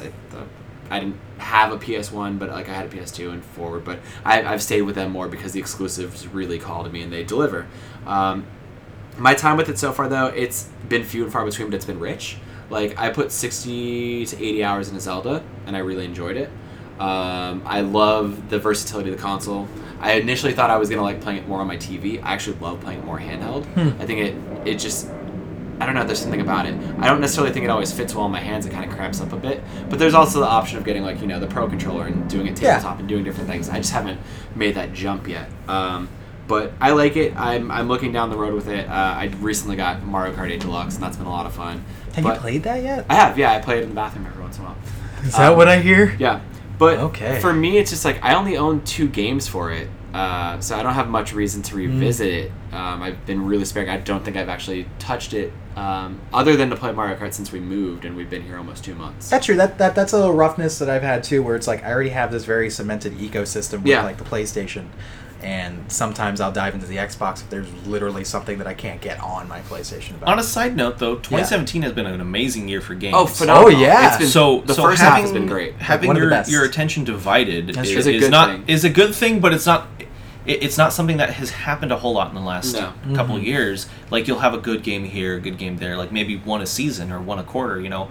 But like this year, it's just been like since fucking January. Yep. You know. Been hitting hard. I want to say, like, I think the Switch is a brilliant concept. I think from Nintendo, who's been weird with their messaging and hardware in recent years, like, it's good. It delivers on a front, and they use the motion controls really sparingly, which I like. I like that the whole experience doesn't really hinge on that, and that you can kind of give or take if you want. Like, Legend of Zelda had some puzzles that kind of were on that level, but like not everyone was. You know, the whole game I didn't have to play like that, like I did with Skyward Sword. Yeah, I think they definitely got a lot more conscious of that. I know there's a different team working on the motion control stuff versus the regular game stuff, even. But on a more specific note, though, ARMS has the ability for you to have both Joy-Cons in your hand and actually punch and do these motions for all the different things, or you can just use the Pro Controller or use them as a normal controller. See, I like that. Yeah, like same thing with Splatoon, actually. Splatoon has a motion functionality that works really well. If you get used to it, it's actually more accurate. I think I don't know, I think the Switch, it's got a lot of power, almost too much power in that I can hold it for like maybe an hour and my battery's already drained. But like, what developers could do with it down the line is exciting. Like, these third-party people who might not have been pushed to go initially, they're looking at it and like, cool, what can I really put on here that'll be a powerhouse and knock the Nintendo competition out of the water? And like, I'm waiting for that because, okay, we'll look at PS4. First 2 years wasn't very good. Didn't have many compelling, games to it. That's true. I waited on it and it was worth the wait. And I think a lot of people are maybe sitting in that same house where it's like, it's worth the wait for this. And I have it in my hands and I'm still waiting. I think it's going to be worth it. I'm just kind of bummed out by the quality of life ecosystem things that are missing, but the voice chat, they could fix it down the line. It's just hard to ignore it when you have two companies who how many home screen iterations did the 360 go to before they got to where they're at now? Exactly. Same thing with the Xbox One, actually. They've gone through several. I don't think this version of the Switch in our hands right now is like the final product. No, this is still like Switch in the beta. Like, they're still going through the baby steps and really modding it and making something cool and new. They're just listening to feedback and having the assets for it. I will say Nintendo, this generation especially, has done a good job of being more thoughtful. Yeah. Like, just the fact that they delayed the online service rather than just, like, shit it out and then just hope that it gets better, that they actually stopped and were like, hey, we're going to pull this back and we're going to kind of give you a taste of what's going on. And maybe it definitely seems to me that they want to be more receptive. They're kind of, it almost seems like they're stress testing one game at a time. Yeah. Yeah, kind of. Where it's like there's Mario Kart, then there was ARMS, now there's Splatoon, and honestly, like, I've talked to a few friends that have been playing Splatoon, and the biggest connection issues they've had has been just the old NAT type garbage. I don't know if you guys know that with their Wi-Fi, and that's been the biggest issue. I think with the Splatfest, the free demo for Splatoon that happened last week. I think a lot of the issues that were in that one, because there were some connection issues, I haven't seen any of those in my time playing the official release. And I think that really shows how much effort they're putting forth to fix their issues. And if it's a thoughtful measure and they're really doing it like that, stress testing everything, and we get a better quality product than the Wii U, I'll be satisfied with it. Like, I'll be perfectly okay with that. So it's just patience. What you guys are trying to say is that the system's garbage until another Donkey Kong Country comes out. Or another. I'm saying that the system isn't for everyone right this second. Yeah. But I feel like it could be and will be eventually. The best system ever if Donkey Kong Country comes out again. Look, I'd be okay with a new Donkey Kong Country. I'm trying to say that if you want Donkey Kong But Rare doesn't exist anymore. God damn it, you're right. But Retro did such a good job. They did. I wouldn't mind seeing them do it. But they're working on probably something else. I think they are working on something else. Good for them. They're definitely on it. Metroid. No, which I had hoped for. But it's fine. It's not them. They're not working on Metroid. No, I'm saying okay. I had a prediction like years ago that they would have put out a new Metroid game because it just seemed like their wheelhouse and what they were working with, but it never came. And then when they did Metroid 4, they made 3 amazing Metroid games and with a nice contained story, and I think that's all they needed. That's a good track record, to be honest. And then 2 pretty decent Donkey Kongs. Yeah, I'm okay with that. Both included Diddy. Hey, but where's Mario Strikers 3? Oh, that'd be so bomb. Where's Mega Man Soccer? Oh my god. I would play that again, even though the first one was garbage. It's true. Yeah, well, I think I feel more positive about the system than like I would have about the Wii U. True. Around the same area or I guess time frame. I feel good about what they're doing, and like for some reason their first party shit's been fucking hitting hard. Yeah. Like Mario Odyssey, I was like, I'm probably gonna pick that up day one. That's not even a question in my mind. So they're doing all right. I also want to say we didn't have to do what we did. We didn't have to buy the Switch at launch. No, we didn't. Or set us up for anything like this. Especially as like we're not as Nintendo diehards as we used to be, or not even at the level of Trevor is. Like you know, I can be an apologist to agree, but like we didn't have to do that. We just wanted to have our hands on the tech and be in the thought space for it. And I wanted Breath of the Wild, but like we set ourselves up for expectations and disappointments by getting a console at launch. When you buy a console at launch and buy one game, like what are you expecting? Exactly. So, like I don't play it that much. I only got one game. You know, it's just like, oh, okay. That's our scope, that one game, and we set ourselves up for that disappointment. So. Yeah. Well, I mean, that was all that really. But I mean, if I could go back, I probably would have waited a year, and so I could have had. Oh shit, I have Breath of the Wild. Oh shit, I have Mario Kart 8. Oh shit, I got online functionality with my chat. I got Mario Odyssey. I feel that like comes out. And then I feel like by the time that the Switch-based Pokemon comes out, if you waited until then, you're gonna have just this fucking huge library going on with Splatoon 2 and ARMS and all this shit. Yeah, for us it feels a little different because we were waiting for it to happen and we're still in it. So I want to throw a defense out there for a second there. Yeah. I know amongst many people I am known as a Nintendo guy. Yes. But I just want to throw out there we're surrounded by Nintendo products, sir. But like I also want to throw out there that I also have and play Xbox, PlayStation, PC. Right. I got a fucking. No, I didn't know. I play those games on my cell phone. I have a fucking Neo Geo Pocket. Okay. Weird. And after all of that, I play many games. After all of that, I still maintain that my favorite games still come on Nintendo consoles, and that's where I'm at and where my, I guess you could call it, bias comes from. That's fair. Is that I do consume a lot from the industry, and I just have my preferences to Nintendo, and I appreciate what they do. I have one rebuttal for that. And that is just don't. Sega does what Nintendo don't. Look, Sega did do what Nintendo don't, and that's fail. Oh wow. I'm just saying, Sega do what Nintendo. The I know. blast processing, Trevor. That ad was really good. I love that ad. 32X, plug that shit in yours. You know, you want to play Virtua Fighter? Yeah. You're good. We got you. We got you. You want to play that weird Star Wars game? There you go. You can do it. You don't even like plumbers. That might be too niche. Yeah, no, that was really Sorry. niche. Yeah. It was a fun game, actually. Was it good? That's fantastic. A little boring, but once you got into battle, it's just like, whoa. Whoa. It's no Star Fox, but... Well, I think this has been educational, as always. Yeah, of course. For the 12 to 16 set. And I think we did a good job. Guys, I'm going to crack open a Coronita. No, you're not. They're all gone. I drank them. Let's go get another box of Coronitas. Go do it. How many did they come with? He's not even kidding. It's like There's 24. Holy shit. Yeah. There is a good 8 Coronitas. 4 of them were mine. Yeah. 2 left over from last night, I'm assuming. No. No. You guys each had 2. I had 4. Oh, we did each Did you have have 2. 4? Holy shit. I had Okay. 4. I just kept drinking them. He kept getting up. But and we let 4 it happen. feels like one good beer. No, it's like 2.5. You Yeah. think so? They're 7 ounces, so... Our livers work differently, Trevor. Yeah. Yeah, I don't even feel it. Oh. Yeah, I don't feel it either. I feel it on my bladder, that's about it. Yeah, I gotta pee real bad. Me too. All right, well, let's wrap this up. Cool. Wrapping it up. Da-da-da-da. Ba-da-ba-ba-ba. Thank you for listening to The Save Room. Once again, if you wanted to follow us on Twitter, we're at The Save... No, we're not. Save Room Show. At Save Room Show. Okay. Daniel remembers. He has a tattoo to his body. I do. It's my chest piece in Comic Sans. I want to thank Trevor for being on the show once again. Yeah. We appreciate you and your voice. You definitely like had your a good voice. counterbalance to our bullshit. I defended Nintendo way too much, but... You're the Nintendo warrior. Well, that's what it had to be. Yeah. Well, hey, as long as you guys got a new perspective, that's all I care about. There we go, kids. Well, we had it before. We just like hearing it from your... Fair enough. What are you trying to do there? Nuh-uh. Yeah, we thought that way already. We knew that. We yeah. knew. We had that We counter defense. already knew. We're on the Nintendo debate team. Don't know what you guys are talking about.